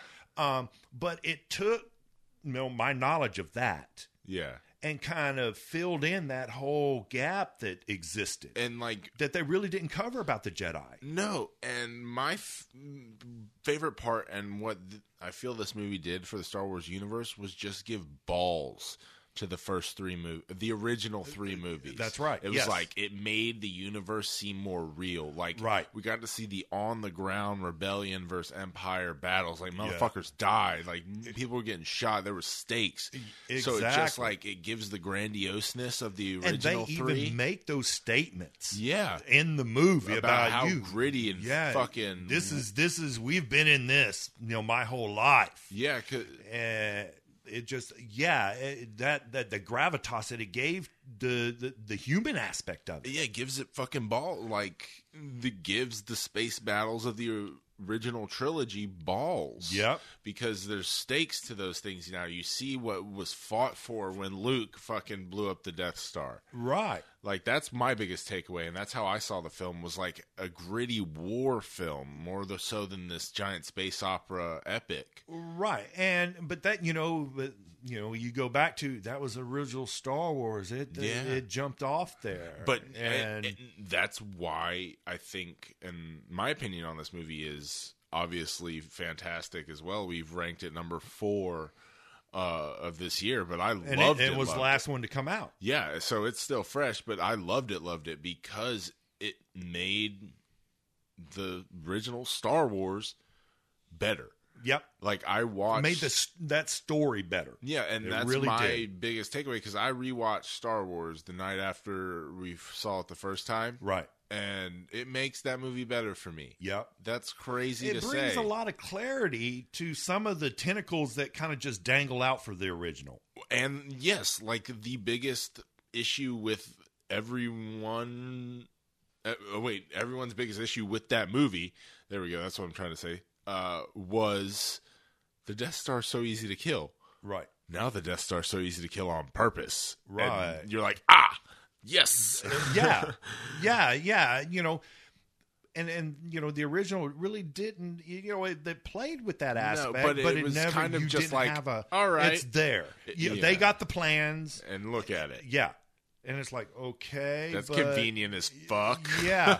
But this filled in that gap. There's a reason. And that's a major, that's a major bridge. And it had so much weight because, I mean, like, spoilers again, they killed all these motherfuckers. Yeah. Everybody that was involved with, rescuing the doctor and getting the plan. I mean, all the characters hopping we grew to love for 2 hours fucking died. All of them. Yeah, for the rebellion. And that was ballsy. It was bold. It was a cool film, man. I loved it this year. Yeah. It was more intense than I expected, and I really grabbed onto that. Right. And you had... you had this human element that was really deep, but still the fantasy of space. Yeah. And, the droids and the aliens. And that's why the blind guy, Inway, was my favorite character, because, like, it was so real and gritty, but this is just character who is the whole time was like, hey, this is still Star Wars. The Force is one. I am always. with the Force. Like, and you're like, okay, we still got the Force. Like, yep, it's still there. And what's so cool is seeing a ground level aspect of how someone sees the Force. As you know, we've seen it through our eyes, we see it through the Jedi's perspective as the saga films, right? But how they see it as a religion, exactly. You know, and it goes back to what you said. You know, those two guys, they were the guards of the temple. Yeah. So, but they're the last of them. Yeah. So you get that gravitas of like I said, it goes back to the the earlier prequels about the Jedi. I know, like, that's what I was about to say, is they mentioned it in the it's only said, though, they're like, yes, Jedi, like, it's, or in the original movies, it's seen as a religion, like, right. But you see this guy practicing, like, the Force. Yep, that's right. So it was really cool and built that up, too. Right, because, and his partner always questioned whether or not, do you feel the Force? Yeah. Or you just believe you do. And then, man, how sweet was it at the end when he was like, yeah, the Force is with him. And then he goes out, too, killing all the Death Troopers, the black ones. Exactly. I was like that. Dude, it was a great movie, man. Yes. It was, and all the characters were spot on.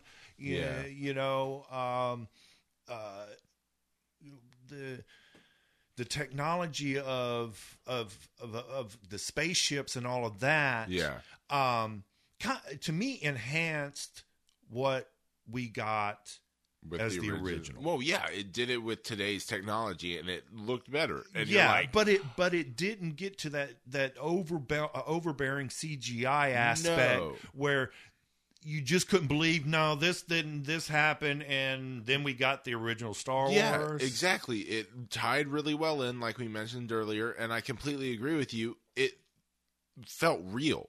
Like, you could tell they made this movie. There was a lot of shit that was actually there. It wasn't standing in front of a green screen the entire time. Right. And the addition of all those little things. It felt tangible like the original movie. It was real things, and it had the same continuity feel. It didn't have where, a lot of them, that crowbar feel. Yeah. Of trying to force it in there and just, really? Yeah. You missed. Hey, so I'm going to literally, you just softballed transition here, and I want to get your feeling on this before we wrap up, because this ain't the review. We still got 3 movies to talk about. Yeah. But how did you feel about them bringing in Tarkin as a CGI character? Because, like, the internet is like, that was weird, man, not unnecessary. As soon as I saw him, the first thing popped in my mind was, that motherfucker's old. Yeah, like, because he was old in the first one. Yeah, I think that's a testament, because I had the same idea originally, and I was like, nah. But I didn't think at first. I was like, that's the dude. So yeah, he's the original. That motherfucker's old. Yeah, like, that's crazy. I mean, say what you will about me in recognizing fake people and my intelligence or whatever, but I did not recognize at first that was not a real person. No. It must have slipped my mind, or it's a testament to how engaged I was in the film. It did not pull me out, but I was just like, oh, shit, I thought he got to be dead, right? Right, and we said it to you. We looked at each other and like, he's old as shit. He can't still be alive. Yeah, so, like, it didn't bother me. No, it added that tie-in cool aspect. Yeah, and it's like cool. Yeah, and it was super awesome seeing him fire when ready. Like, come on, the little things like that. Yeah, the way he talked. He was the dude. That's Grand Moff Tarkin. Yeah, dude. So yeah, and see, that's another one of those little things that you tied in. That makes sense. That's cool as shit. That and Bail Organa, played by Jemmy Smits, Leia's dad.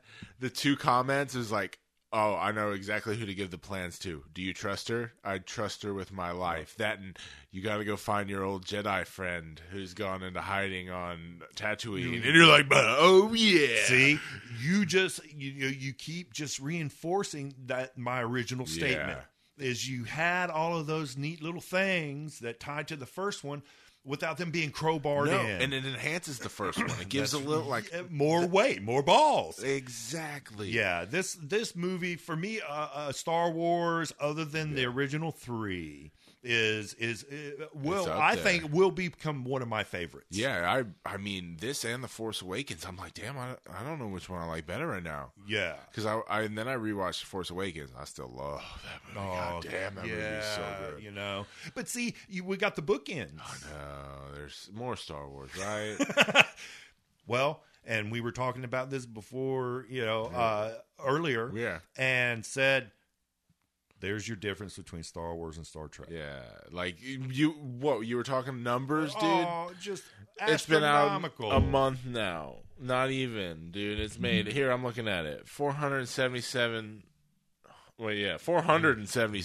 million US. Not even like the world in a month. That's insane. It opened to 155. I know. That's dude. just that's unfathomable. And this is not even a saga film, dude. No. It shows you just the brand of Star Wars. Yeah. Man, I just want like a taste of that cash, dude. Just a little teat of the mouse, dude. Just right. Just a little mouse milk. Just a suckle. Suckle of that, man. Come on, you got enough. You got this. Oh. We about to talk about how much more you got. Yeah. But okay, let's finish up Rogue One, man. What was the favorite scene? I can't imagine what we'd picked. Anybody who's seen the movie knows. Yeah, exactly. And leading up to this, we really haven't said anything about Vader, dude. Dude, we picked it earlier, but I think we got to cheat on this one too. Given recent circumstances, the very end of the movie needs to be included in the top scene. But we'll talk about that last. I want to touch on that, but not harp on it. Right. Okay, but yes, obviously our favorite scene. Holy fuck. The greatest Darth Vader moment in any Star Wars movie. That's what I'm saying. For sure. Yes. Number one. Hands down, done. It gave so much life to that character. It makes you realize why he's the most terrifying villain in the galaxy. That's right. That everybody bows to him. In this hallway where he just proceeds to fucking mow down these rebel mother scum sons of bitch. Just force choke, snap, throw up, cut in half with a lightsaber. And what caught me about this scene was, as opposed to a lot of other cool hallways throwdowns we've seen just this year on TV and movie, is that the predominant shot of the scene is him moving towards you, rather than moving away. Exactly. It just shows the menacing of the lightsaber and his suit. It's like he is the bad motherfucker. It's shot like a horror film. Yeah. It's something out of Jason, dude. Right. Like, well, it just here is this figure. Yeah, this figure moving towards you, knowing that if you're there, you're just in the wake. You are going to be part of the debris. And how it's shot, and just and that's all you hear. And then and you've been waiting 2 fucking hours, and you thought the Asian guy was going to spark a lightsaber at some point.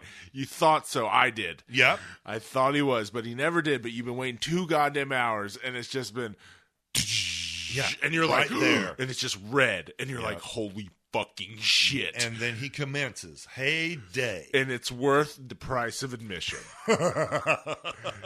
It is. If we're talking, top scenes, we talked about the Star Trek scene. We love the Beastie Boys. Nah, it's above that. Oh, yeah. We're talking Doctor Strange. It's above that. We're talking Suicide Squad. It's above that. We'll get to a few in a little bit, but it's up there as far as a scene. Yeah, that scene would be 1 or 2 for me if I had to pick of this year. Yeah, that scene of Vader. Yes. Just and it goes back to it tied the original Vader. In the theater, I yipped. It was it was like a girl, dude. Like you just hear the and I was.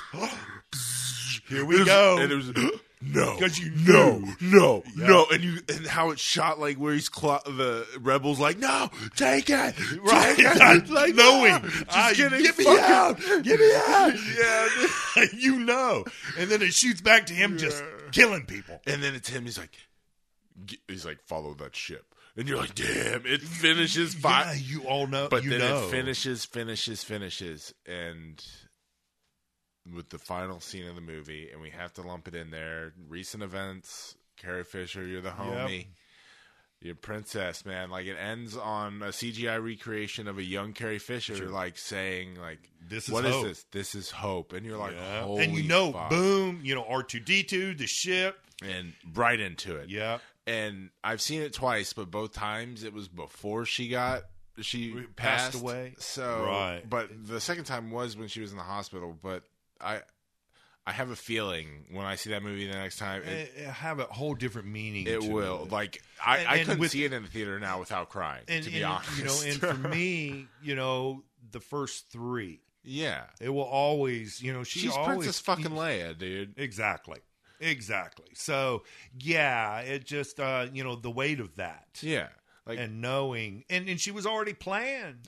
That's the bummer.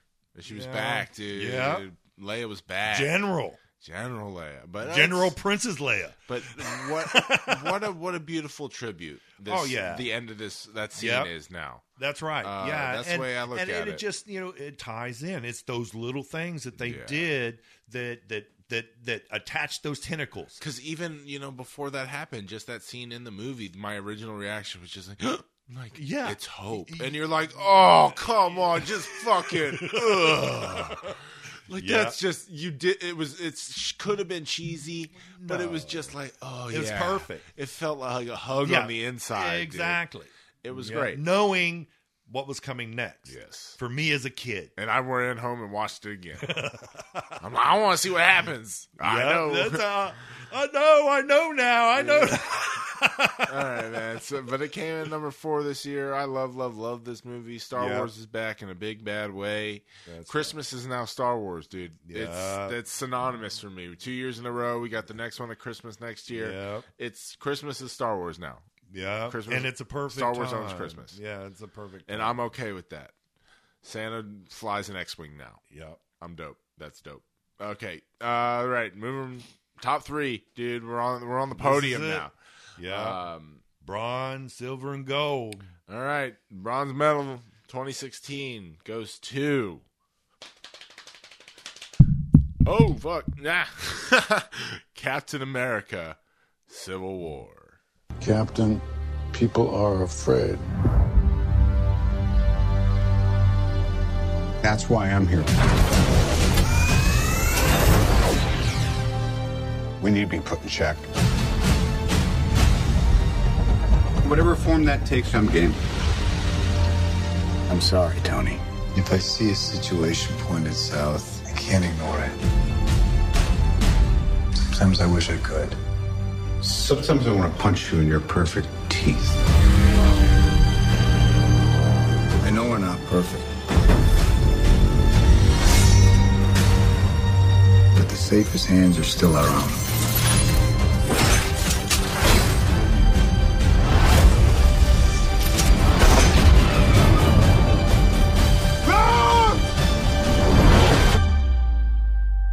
I was wrong about you.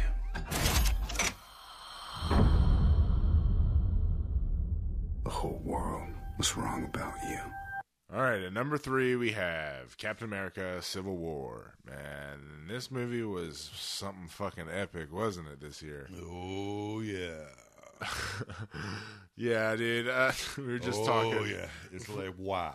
Before recording, I was like, man, we were looking at top 3. I was like, damn.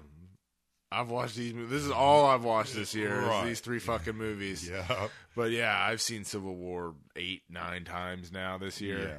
Yeah. It's, and it's on the movie channels, and Yeah. I usually stop just to watch a piece. watch a blippet of it, and just go, wow. Yes, it's what this movie pulled off was truly fucking a feat of amazement. Yes. To which Marvel has. Well, now it's become common ground for them. Fuck them, man. Their shit's too good. Nah, I love it. I'm sorry. That's right. Don't hurt me. Apologize to the mouse. Here's my money. No, it's fucking phenomenal. This movie's so great, dude. Yes. It has everyone you could ever, except Thor and Hulk. But God, right? It brought, and it's one of those movies, and we talked about it in our review earlier in the year. It holds a special place for me. I love the Civil War event. Right. That was when I was in high school and getting back into books for the first time in a while. Right. And I got in with the Winter Soldier arc of Captain America, the Ed Brubaker stuff I've harped on this podcast tons of times that got me back into comics in a big, big, big bad way. That led into Civil War and eventually the death of Captain America. Right. So them taking this in any, respect, even though it's borrowed quite liberally from the original story, is fucking sick, man. Yep. It's one of those, we talked about it when we were talking about Doctor Strange, just, oh my God, how does this fucking exist? Right. I thought what I was reading was so nerdy. From start to finish. Yes, like nonstop, just superhero epic. Yeah. With fucking 17 goddamn people in it. You hit it right there. This was a superhero epic. It was. This was what, a decade and a half built towards this. Yeah, being made. Like, it had weight. Oh, it just, Like, all the character moments fucking had so much. Like, they didn't have to tell you as much because there was stock in all these relationships. There was already major investment. And that legwork really allows, the new characters they brought in to shine in such a special way as well. Yeah. Because you're not doing an origin story for every character. And overshadowing new guys that you want to bring in. Yeah, I mean, this fucking insane... A decade of building, dude. This insane movie had the ability to not only juggle all those characters we've seen so many times before, but also introduce both Black Panther and Spider-Man. Yep. In amazing, show-stopping ways. Right. Like, this movie reinvented Spider-Man the right way. Yep. Everyone is saying, and I am on that bandwagon 110%. I was like, this is already like the greatest portrayal of Spider-Man. Right. Like, nothing against those movies, previous Tobey Maguire and Andrew Garfield movies. Like, those are my childhood. I loved them. But, like, that's fucking Spider-Man. Right. And you go back to when we talked about this movie. Yeah. That was your number one, can't wait to see. Yes, was Spider-Man. What are they going to do with Spider-Man? Because that's OG, dude. Right. Me and Spidey rolled way back, and taking him to high school, it's where he deserves to be. Right. It's where Spider-Man stories are the best. It's what every young boy, nerd, comic book reader relates to Spider-Man for, and getting to see that for the first time. Right. In this amazing Captain America movie that we haven't even talked about, really. Right. And also Black Panther, and just... Fuck. And this is not the first Cap movie, and that's what gets lost in this. This is a Cap movie. Yeah, and we've had several podcasts about this movie this year already, and how it is the end of this trilogy. Right. A fitting end to, arguably, and we ranked it and graded it, the greatest superhero trilogy. Yep. It's... finishes that arc. It creates new characters. It fucking gives you, which we already know are coming. Yeah, and you think about it, it introduces Ant-Man to the Avengers. It does so much without sacrificing an amazing Captain America story. Right. And I always go back to the term of them crowbarring something. Yeah, that's that's a theme, and it worked seamlessly where it shouldn't have. Right. Like, it could have gone so wrong. We've seen many movies get muddled. But it's still, you have to say, Marvel and Disney. They don't fuck shit up, do they? Yeah. 10 years of building You don't doubt. I mean, I'm just wasting breath talking about how we ever thought it wasn't going to be just epic. Yes. I mean... And we expected, and it was. Yeah. Like I said, I've watched this movie like 9 fucking times. Yeah. And I stopped. I do. I really do.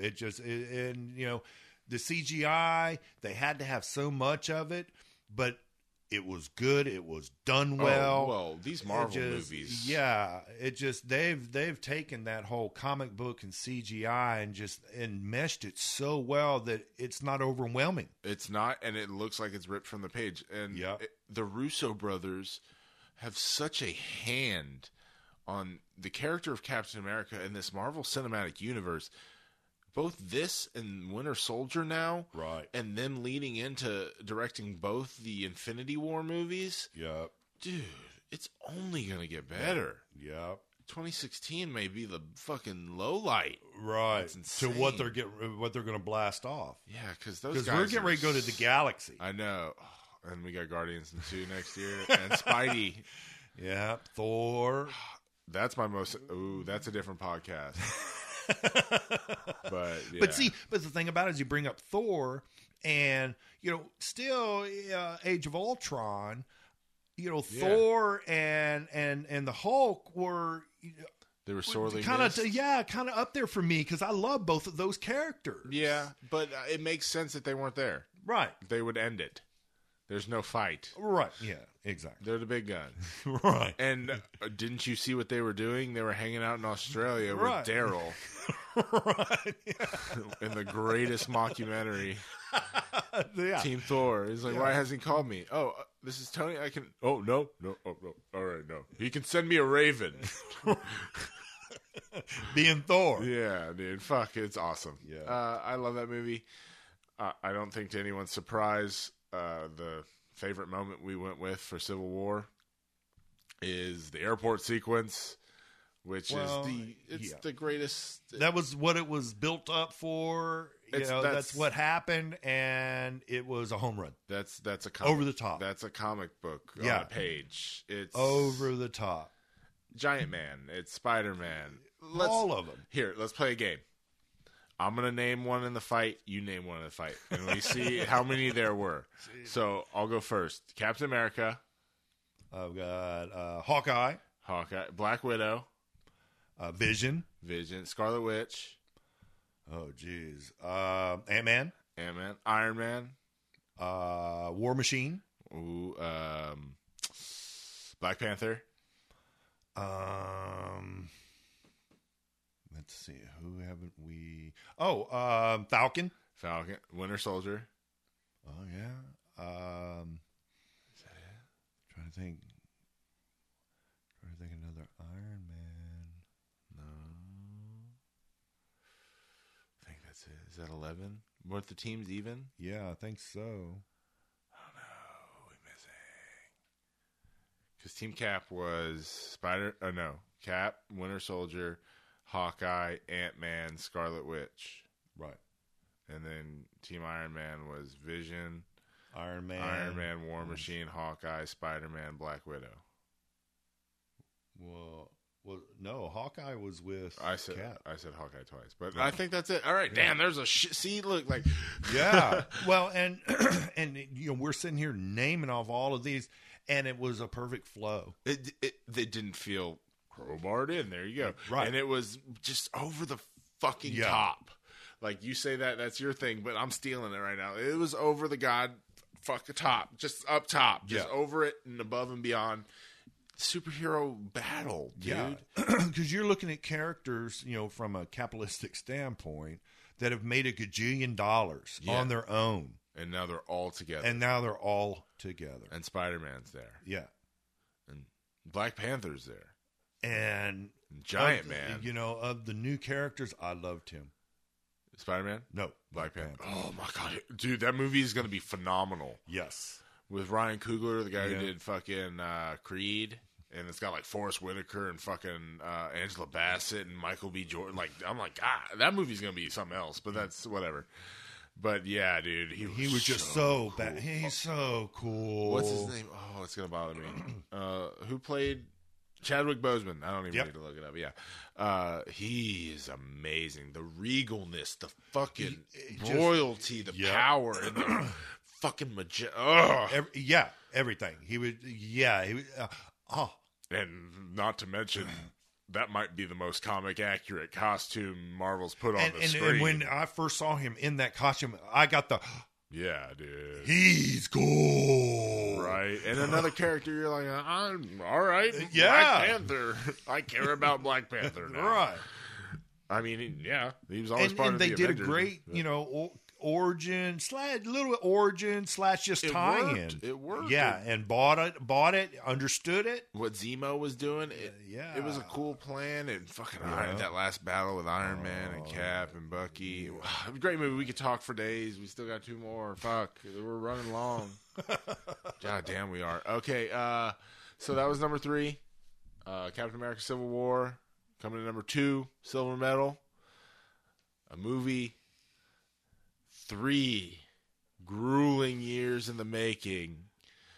The hype train of all hype trains came to the station.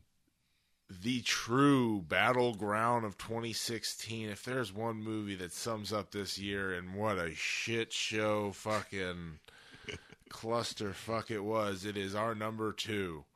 Batman v Superman: Dawn of Justice. He has the power to wipe out the entire human race. If we believe there's even a 1% chance that he is our enemy, we have to take it as an absolute certainty. The greatest gladiator match in the history of the world. God versus man. Tell me, did you like this movie? Yeah, we kind of did. We have number 2. We have Batman v Superman: Dawn of Justice. A movie, if you've ever listened to us before, is no inclining how much we A, liked it, B, were so excited for it, and C, just defend it to the fucking graves of our ancestors. But that, we're Batman guys. Yeah, and to the end of the day, that's what it comes down to. I don't want to harp on this movie too long. It's easy to get down that rabbit hole, but but there's no reason for it, because again, we've done it to death. Everyone's done it to death. We like it. Yep. We're Batman guys. And I think they hit it. I really like this Batman. Yeah, we are in the Ben Affleck camp, where I feel I'm ready for more Ben Affleck Batman. He's what he's shown me on screen has already been my favorite portrayal of both Bruce Wayne and Batman. I understand his brutality in that movie. Yep. It's explained in the movie. Yep. And put behind him. And we had him in Suicide Squad, and it fits perfect. Yes, and you see the transition of that character in that fight with Deadshot, and how it's more, subdued to a certain extent. Right, he's not so edge. Yes, but in this movie, it was Batman, it was Superman, it was Wonder Woman. Yeah, it had it. For a DC fan, it gave us what we've been waiting for a long time. I know, and Zack Snyder took an extremely unique take on it, on the relationship between these characters, and I respect the story he was trying to tell. Yeah, it's a modern story, and it started with Soup 1. Yeah, with Man of Steel.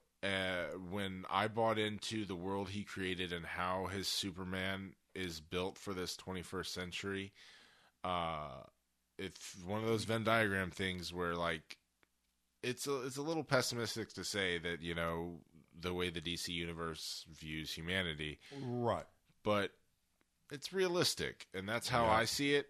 Other people might see it differently, but, people are and would be inherently scared of different things. Right. Especially something that was extremely more powerful than you. Exactly. There would be mass hysteria. How would we react to this alien, and how he fits into our world, and how Zack Snyder told that story and created Batman and made it a little more fantastical and built this thing. And and still kept, to me, true to the modern day, and kind of building on that more of a realistic, to me, and that's kind of what it seemed. It's kind of that more today realistic. Yeah, I could see this happening. Exactly.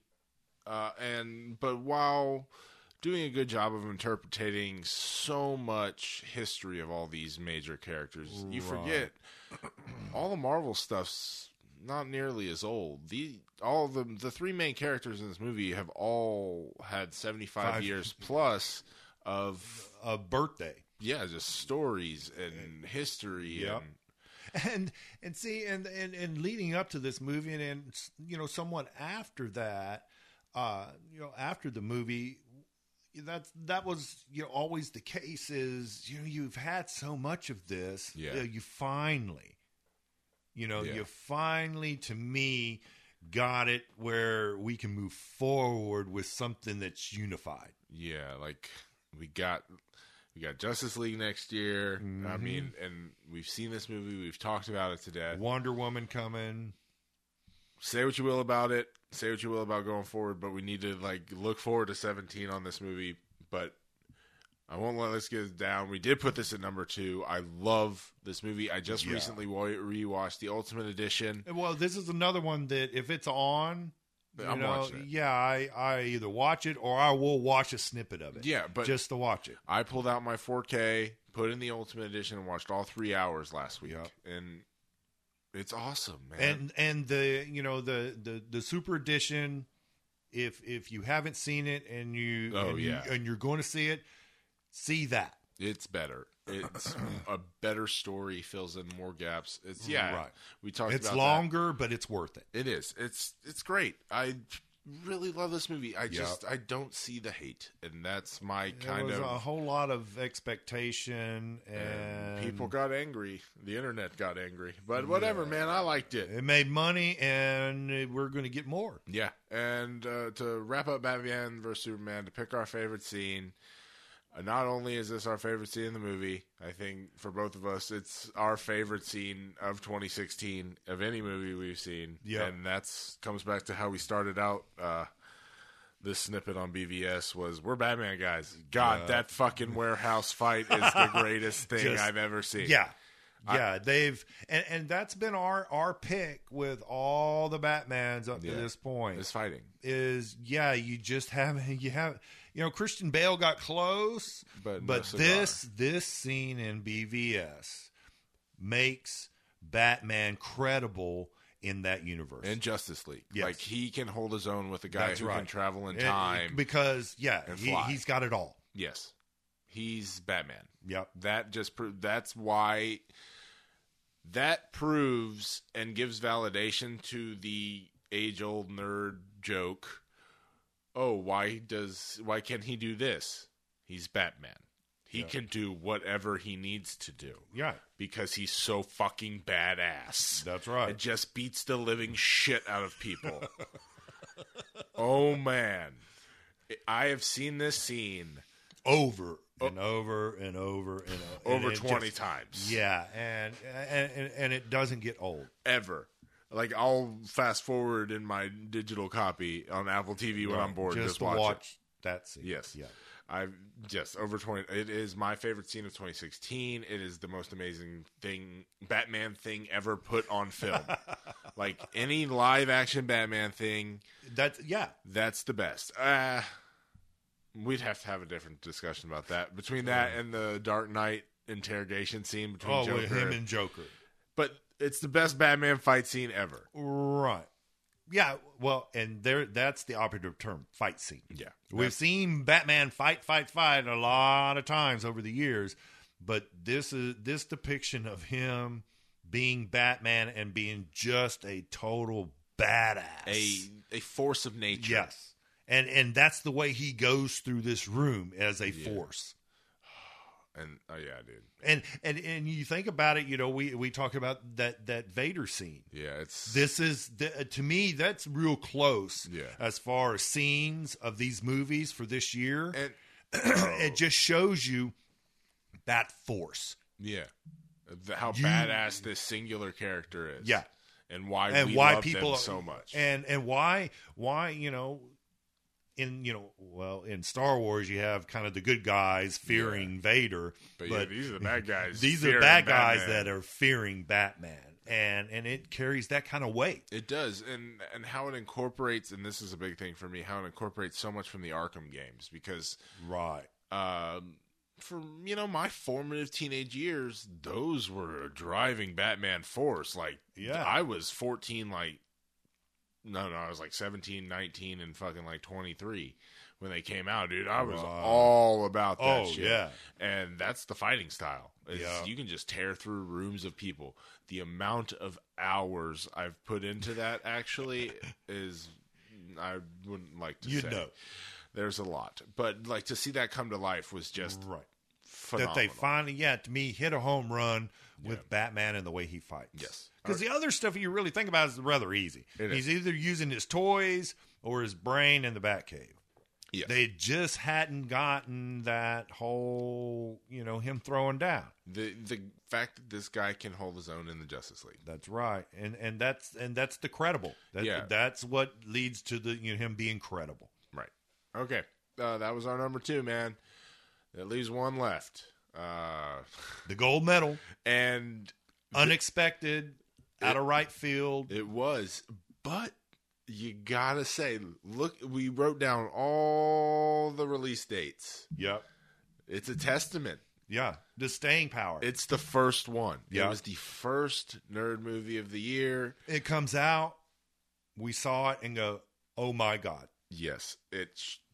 And stop bearing the lead. Our number 1 is Deadpool. Hey, yeah, I wanna shoot.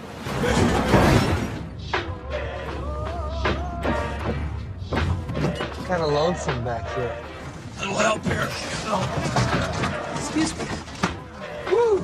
Dopinder. Pool. Dead. Why the fancy red suit, Mr. Poole? Oh, that's because it's Christmas Day, Dopinder. And I'm after someone on my naughty list.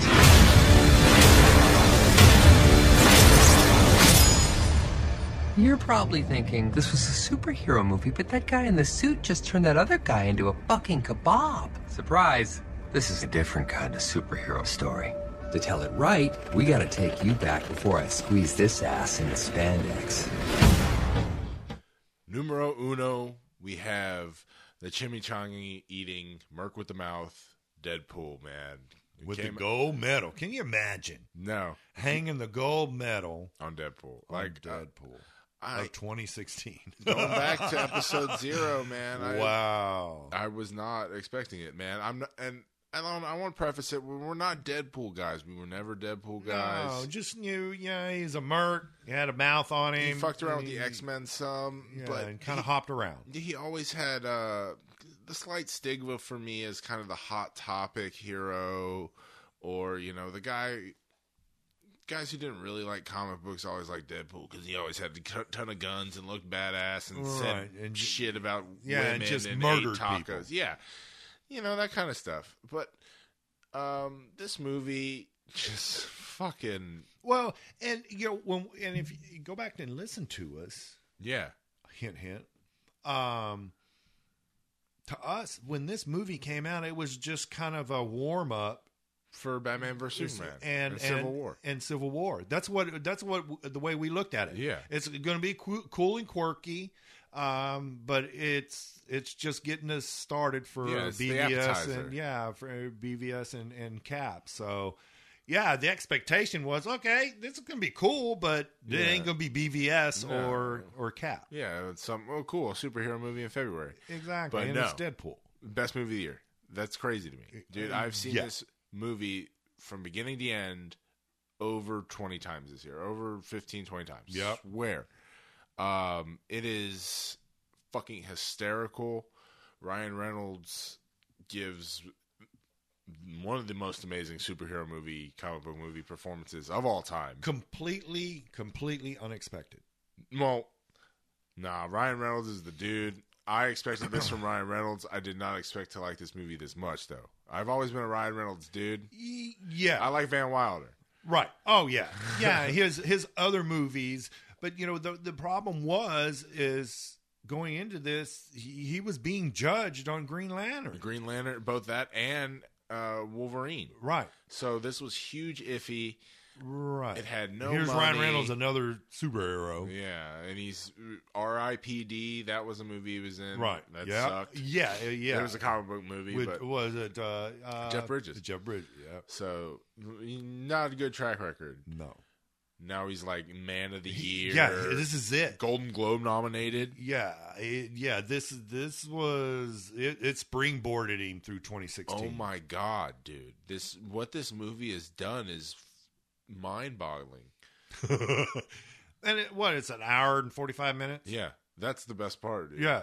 It's a quick watch, and then you just get, just shivers. Yeah, you just watch it real quick. And you piss yourself laughing, and it's fucking gory. It has, but at the same time, has so much heart. Yep. Like, it's a love story. A love story where you believe so much love through a 10-minute sex scene. Yeah. Like they just give you so much fucking emotion between a hooker and an assassin. Yeah, mercenary assassin. Yeah, in 10 minutes, you're like, this is awesome. Yep. And then give you... And he even tells you that in the beginning. Yeah. There's a love story. Peppered in with the most memorable character of the year. Yeah. If there's a image that sums up 2016, it's Deadpool. Yep. It was the marketing. It's Ryan Reynolds. Everything he's done. Everything. Yep. And now it's because we're going to get more Deadpool. Oh yeah, there's so much.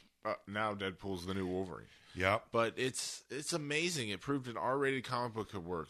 All the comedy R-rated. Hits. Yeah. Dude. And just made a good $1 jillion. It made more than Batman vs Superman domestically. And if you would have said that, I thought Batman vs Superman was going to make $2 billion. Yeah. I thought it was going to have the GDP of Japan. Right.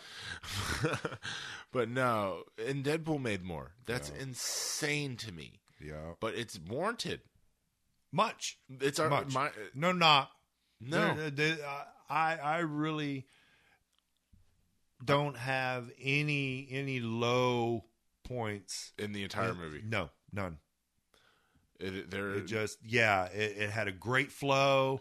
And in fact, you probably go back and listen. After BVS came out, I made mention about the stop photography they use in Deadpool. Yeah, which they should have used some of that in the Batman scene. Yeah, which would have given it so much more gravitas to that scene, the stop action. Yeah, that was... And Deadpool just nailed it, scene after scene after scene of his. Oh yeah, how he fought, how he looked, and the humor hits. The fucking fourth wall breaking isn't overused, but serves just such perfect spot. Yes, it's the supporting cast with T.J. Miller, Morena Baccarin, fucking the guy who plays Ajax. You got Colossus, Negasonic, Teenage Warhead. It's such a smart comedy. You say Marvel and this is Fox though. No, this is Fox, dude. After we just shit on X-Men Apocalypse, but they gave us Deadpool. And the only problem about Deadpool is that now it means that Fox is going to keep the X-Men because now they're viable again. But that's fine because I give credit where credit's due. I am not biased. I take every movie on its own fucking basis. Right. Yeah, and like I said, but they did Deadpool. As long as they keep it in Ryan Reynolds' hands, I feel like we're good. Yeah, he is Deadpool. Yeah, and his references, dude. Come on, man. It's already quotable. I can already be it's like McAvoy or Stewart. These timelines are so confusing. Right. When he hits Colossus and the thing, he's grabs his balls. He's like, Dad? Just everything. Yeah. There's only two of you. You didn't have enough money for the rest of the X-Men. Shit but just every quote, dude. I already know 85% of the movie. Everything. And just how iconic they already are. In the little things, all the way from, the big references everyone gets to just the little shit he says. The nuggets. You never catch until the 10th watch. There's a moment right before when he's talking to Colossus, and Colossus says, it's where's your off switch? And he's like, oh, it's my prostate. And he's hopping around. He's like, or is that the on switch? And you're like, that's right. Fuck, this character is just great. And it's a superhero movie, dude, with the X-Men. And he's so cool, and the way he fights. He looks like the X-Men. Yeah. That looks like Colossus. Yeah. Negasonic Teenage Warhead had an X-Men uniform on. They were X-Men. See, fuck. Whatever, do that. Deadpool's the best, man. Okay. Yeah. And this was actually the hardest one to pick our best scene from. Yep. We actually had the most difficulty kind of picking one from this. And we kind of cheated a little bit, but it just it's perfect. It sums up everything. And our favorite moment in the Deadpool is the first 5 minutes. It's the credits. Oh yeah, that stop motion. Where he's doing, and then it's running everything. Yeah, and all the smart ass comments that Ryan Reynolds, would make. Yeah, as it was starring God's perfect idiot. A gratuitous cameo, a CGI character, a moody teenager, a British villain, produced by asshats, and it's just yeah. And you're going through this, this intense scene of just gore. Yeah, of him just throwing down. And it's to this, music that's so soft. And it's like a pop song. I forget what it is. And then to little things like the Green Lantern photo in the guy's wallet that's showing up. And then how it shows everything to that moment. Yep. And it sums up the movie. It was the most amazing opening of the year of the best movie of 2016. That's it. And can you believe that we're saying that? No. I would not have thought that coming into 2016. That Deadpool would be the gold medal winner of the Nerd Movie Countdown of 2016, dude. For legacy characters. That's insane. We've rated all of them. I know. We've gone through 11 movies and now 2 hours and 7 minutes to get to the fact that Deadpool is an amazing goddamn movie. It's for a year that just had blockbuster after blockbuster. The little movie that took it. Yep, that's right. And it's hilarious. It's a top 10 comic book movie of all time now. Right. Yep. I saw it 4 times in theaters. That's as many times as I saw Batman vs. Superman. And we're Batman guys. Oh yeah, exactly. But and the critical part that I brought up is what, hour and 45 minutes. Yeah, it's a quick, nonstop, tight, hilarious, fun action, nonstop fun for an hour and 45. But minutes. It's also smart. Yeah, it's phenomenal what More that Deadpool. movie was able. Yeah, Deadpool 2, Deadpool 3, Deadpool 4. Just do it. Do a good job. Yep, that's all I gotta say. Yeah, Just Fox, keep doing good. Yeah, Fox and. We Don't know the fuck it up. Yeah, we know the track Fist record. Shake. That's it. We know the track record. Yeah, man. But that's it, dude. That puts the period on 2016. We're ready. We're reinvigorated. We're back. We're ready to take 2017 by the balls and pick up. We got fucking Spider-Man this year. We got Thor this year. We got Justice League, Wonder Woman. Guardians, God, just more. Logan's up. We got tons, dude. Tons. So and we tons we can have another great run this year. We got episode 8. Fuck all this shit. Yeah, 2017 is gonna be another great one. And the news is gonna go. So we'll listen be to here. Listen to what went down. Yeah, we'll be here the whole way. Hopefully, we get back into it. Yeah, get a back routine. We had a lot of fun doing this again. It was great looking back at 2016. Make sure we got to reach out to us. Come to legacycharacters.com. You can go at Twitter. We're going to get more active on there again. I haven't been checking it, but we're at Legacy Character, singular. And then you can come at Facebook. Legacy Characters. You can email us at legacycharacters@gmail.com. iTunes. Yeah, most importantly would be iTunes, leaving a rate and review. That kind of stuff. Subscribe on iTunes, SoundCloud, Stitcher, all that stuff. Thank you so much for listening. We love this nerd shit. We love this nerd shit so much. We want to talk it with you. Talk to us. What was your favorite movie of 2016? That's it. The feedback. Talk to us. Yeah, let us know. This was awesome, Daddy-O. Yes, sir. Yes, sir. To a great 2017. Go out and make your legacy. You characters.